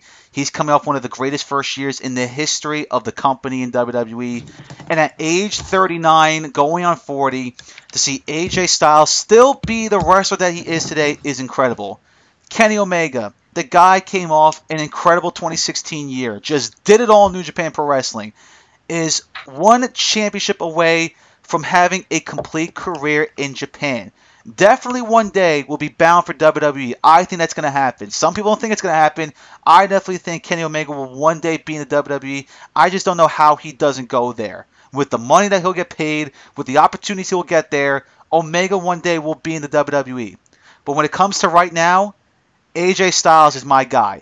I've watched this guy a lot longer. He's one of my all-time favorite wrestlers. When you ask me my top 5 favorite wrestlers of all time, AJ Styles is in that list. He's actually my number 5 favorite wrestler of all time, behind The Rock number 1, Undertaker number 2, Stone Cold Steve Austin number 3, and CM Punk number 4. AJ is my number 5. I've watched this guy since 2004. all those years watching him, I still look at him as a god in professional wrestling. That's how good AJ Styles is. And the advantage I give AJ over Omega is not just because AJ continues to kick ass at the old age of 39, but AJ said it best on the Stone Cold Steve Austin podcast. He can wrestle any style, no pun intended. He can wrestle any style. If it's a fast-paced, high-flying match, AJ can do it. If it's a slow-paced match that tells a story, AJ can do it. Not saying Kenny Omega can't do it, but AJ to me just does it a little bit better. And with Omega, no disrespect, a little bit reckless in the ring. He does a lot of crazy stuff where he can kill himself. AJ is a safe worker. He's safe with himself, and he's safe on his opponent. Omega, not so much. He almost killed Okada in the Wrestle Kingdom match. He almost killed himself in that match as well. Omega has to basically tilt it down a little bit. Not that much, because that's what makes him so great, because he takes all these risks. But just in this day and age, AJ Styles to me just does it a little bit better. In the future, I think Omega will be that top guy, but not right now. AJ Styles in the position he's in right now, at the age that he's at right now, to still see him do this incredible stuff in the ring is just the best wrestler in the world today. There's no debate about that. Omega can make a case for himself, but I even think Omega would say, nah, I'm not the best. AJ is. A lot of guys would say that. Who's the best wrestler in the world today? 99% of them will say AJ Styles. He just has that respect from all of his peers. From WWE, from the independents, anyone who's wrestled AJ Styles, they have that respect for this guy. He can have any great match with anybody, and that's why, in my opinion, he is the best wrestler in the world today, and that's why he wins our 2017 Royal Ramble Wrestling March Madness bracket. Congratulations to Phenomenal One. You're this year's winner. That's all the time we got, people. Hopefully everyone enjoys a great weekend. A lot of stuff going on in the wrestling world this weekend. PWG on Saturday, Wrestle Circus, AAW. This upcoming Monday, a big show for WCPW where the Prestige faction takes on the Bullet Club. That should be an awesome collision. And next Thursday, people, is going to be our biggest show of the year. Why? It's our full preview prediction show for WrestleMania weekend. I will not be here in New York to do the show of WrestleMania week. I will be in Orlando at the time. Same goes for Ryan. So next week, here on itsyourradio.com, we're going to preview and predict the entire weekend of WrestleMania. All the shows we're going to. We're going to preview and predict Progress. We're going to preview and predict Revolution Pro Wrestling. We're going to preview and predict Evolve. We're going to predict NXT TakeOver. We're going to predict Supercard of Honor. And, of course, we're going to give our big predictions for WrestleMania 33. You do not want to miss our show. It should be awesome next week here on itsyourradio.com. Have a great weekend, everybody. I'm Brian Sendek. He's Ryan Martirano. If you happen to miss us live, don't forget to subscribe to our show on iTunes and Stitcher. To follow us on social media, Twitter at Royal Ramble IYR, Facebook.com/Royal Ramble Wrestling, and on Instagram at Royal Ramble Wrestling. Enjoy the weekend, everybody. We'll see you next Thursday for the big WrestleMania show. I'm Brian Sendek, and he's Ryan Martirano.